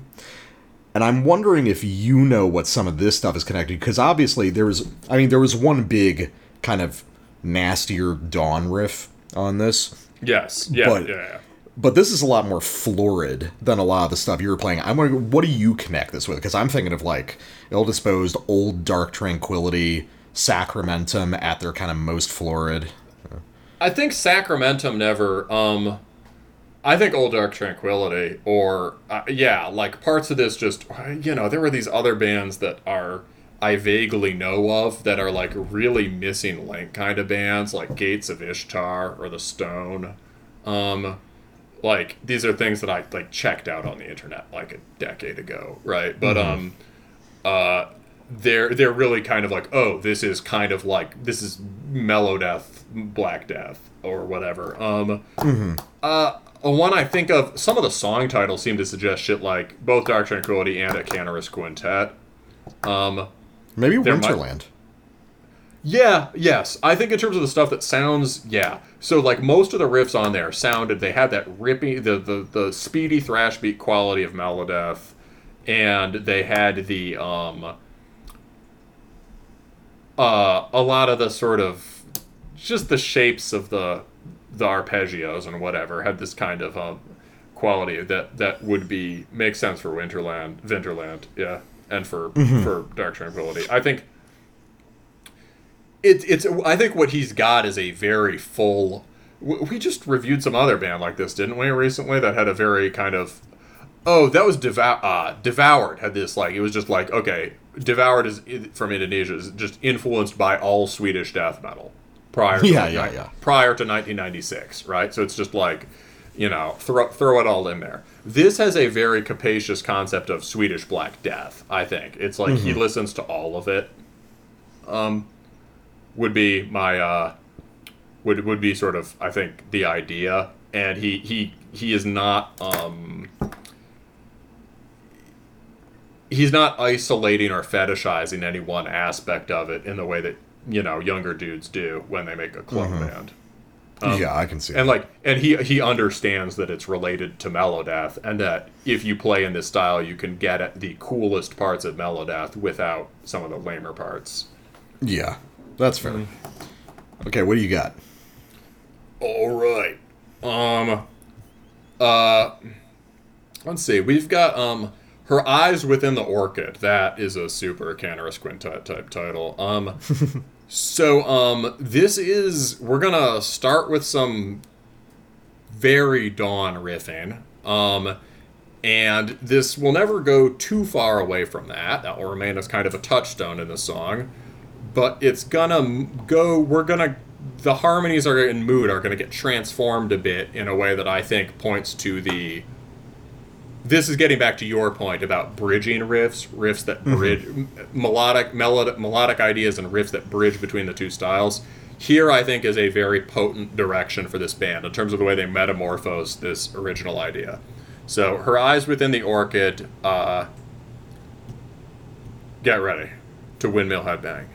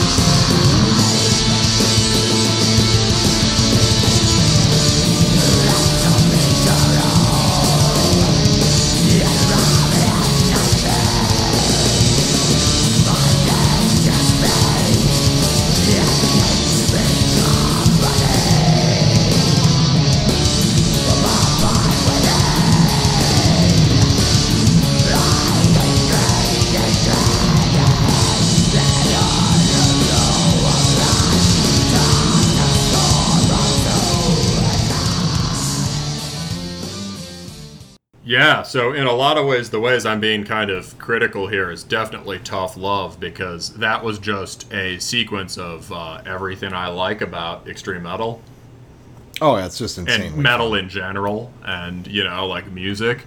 Um,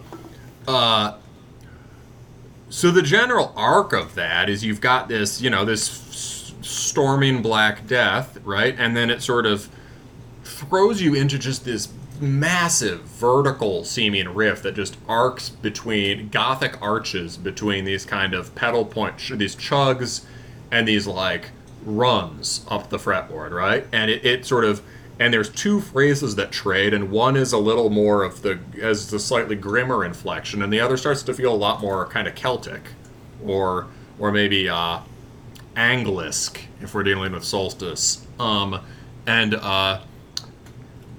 sort of a British medieval British Isles kind of vibe, and then that intensifies to the point where you get that just wailing kind of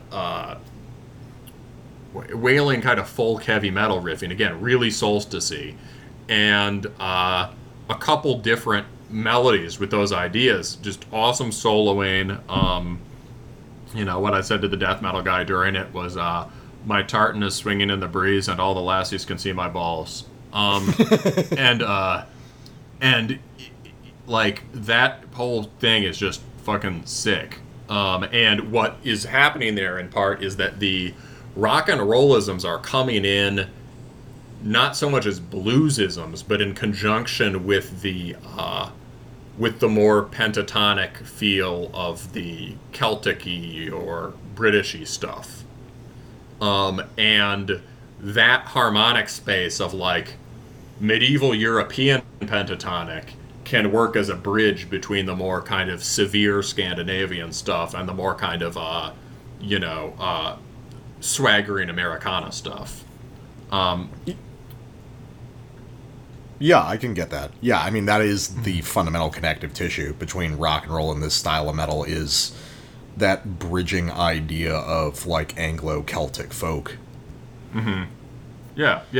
Just pentatonic scales and shit. So I think that part, I think that whole sequence is just brilliant. And I think if you could fire more like that throughout, it would be tighter. Yeah, I can see that. And I'll wrap things up with my sample. This is off An Empire of Order, Silver Twilight, Golden Dawn. Ah, love that. That's so absurd. It's great. And you know what? Here you go. This is just totally self-indulgent. This is some more of Tony Hawk's Pro Skater black metal right here. And what I wrote was, I want to injure myself on a 15 stair to this right now.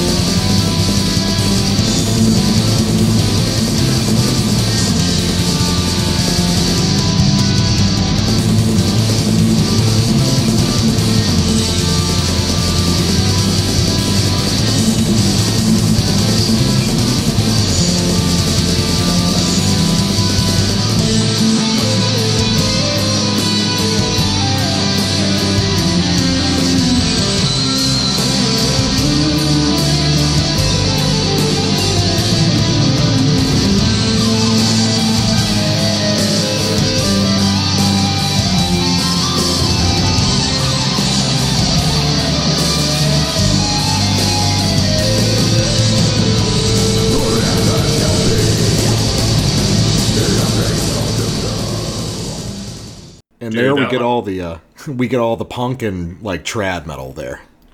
Yeah, that's another one of your places where you'd be like, this is like rough power metal, right? Oh yeah, definitely that dun dun dun dun dun dun dun dun. Yeah, that's a sped up Jag Panzer riff all the way.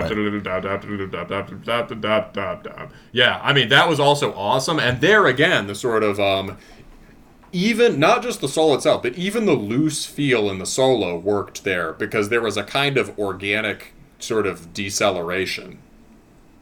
But yeah, no, that whole part rips. Yeah, no, I love the arrangement of just like, fuck it, we're late in the album. Let's just rip out all these kind of punky riffs right here. Let's do.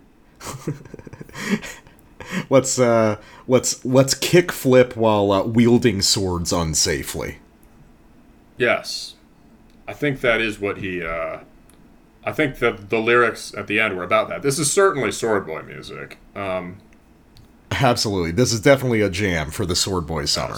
And the last thing I want to say is just like one of the great unique things about this band. I feel is like is if he played a live show with a band, I think that like if you sort of ironically shouted "Freebird" from the audience, they could play it on the spot with blast beats.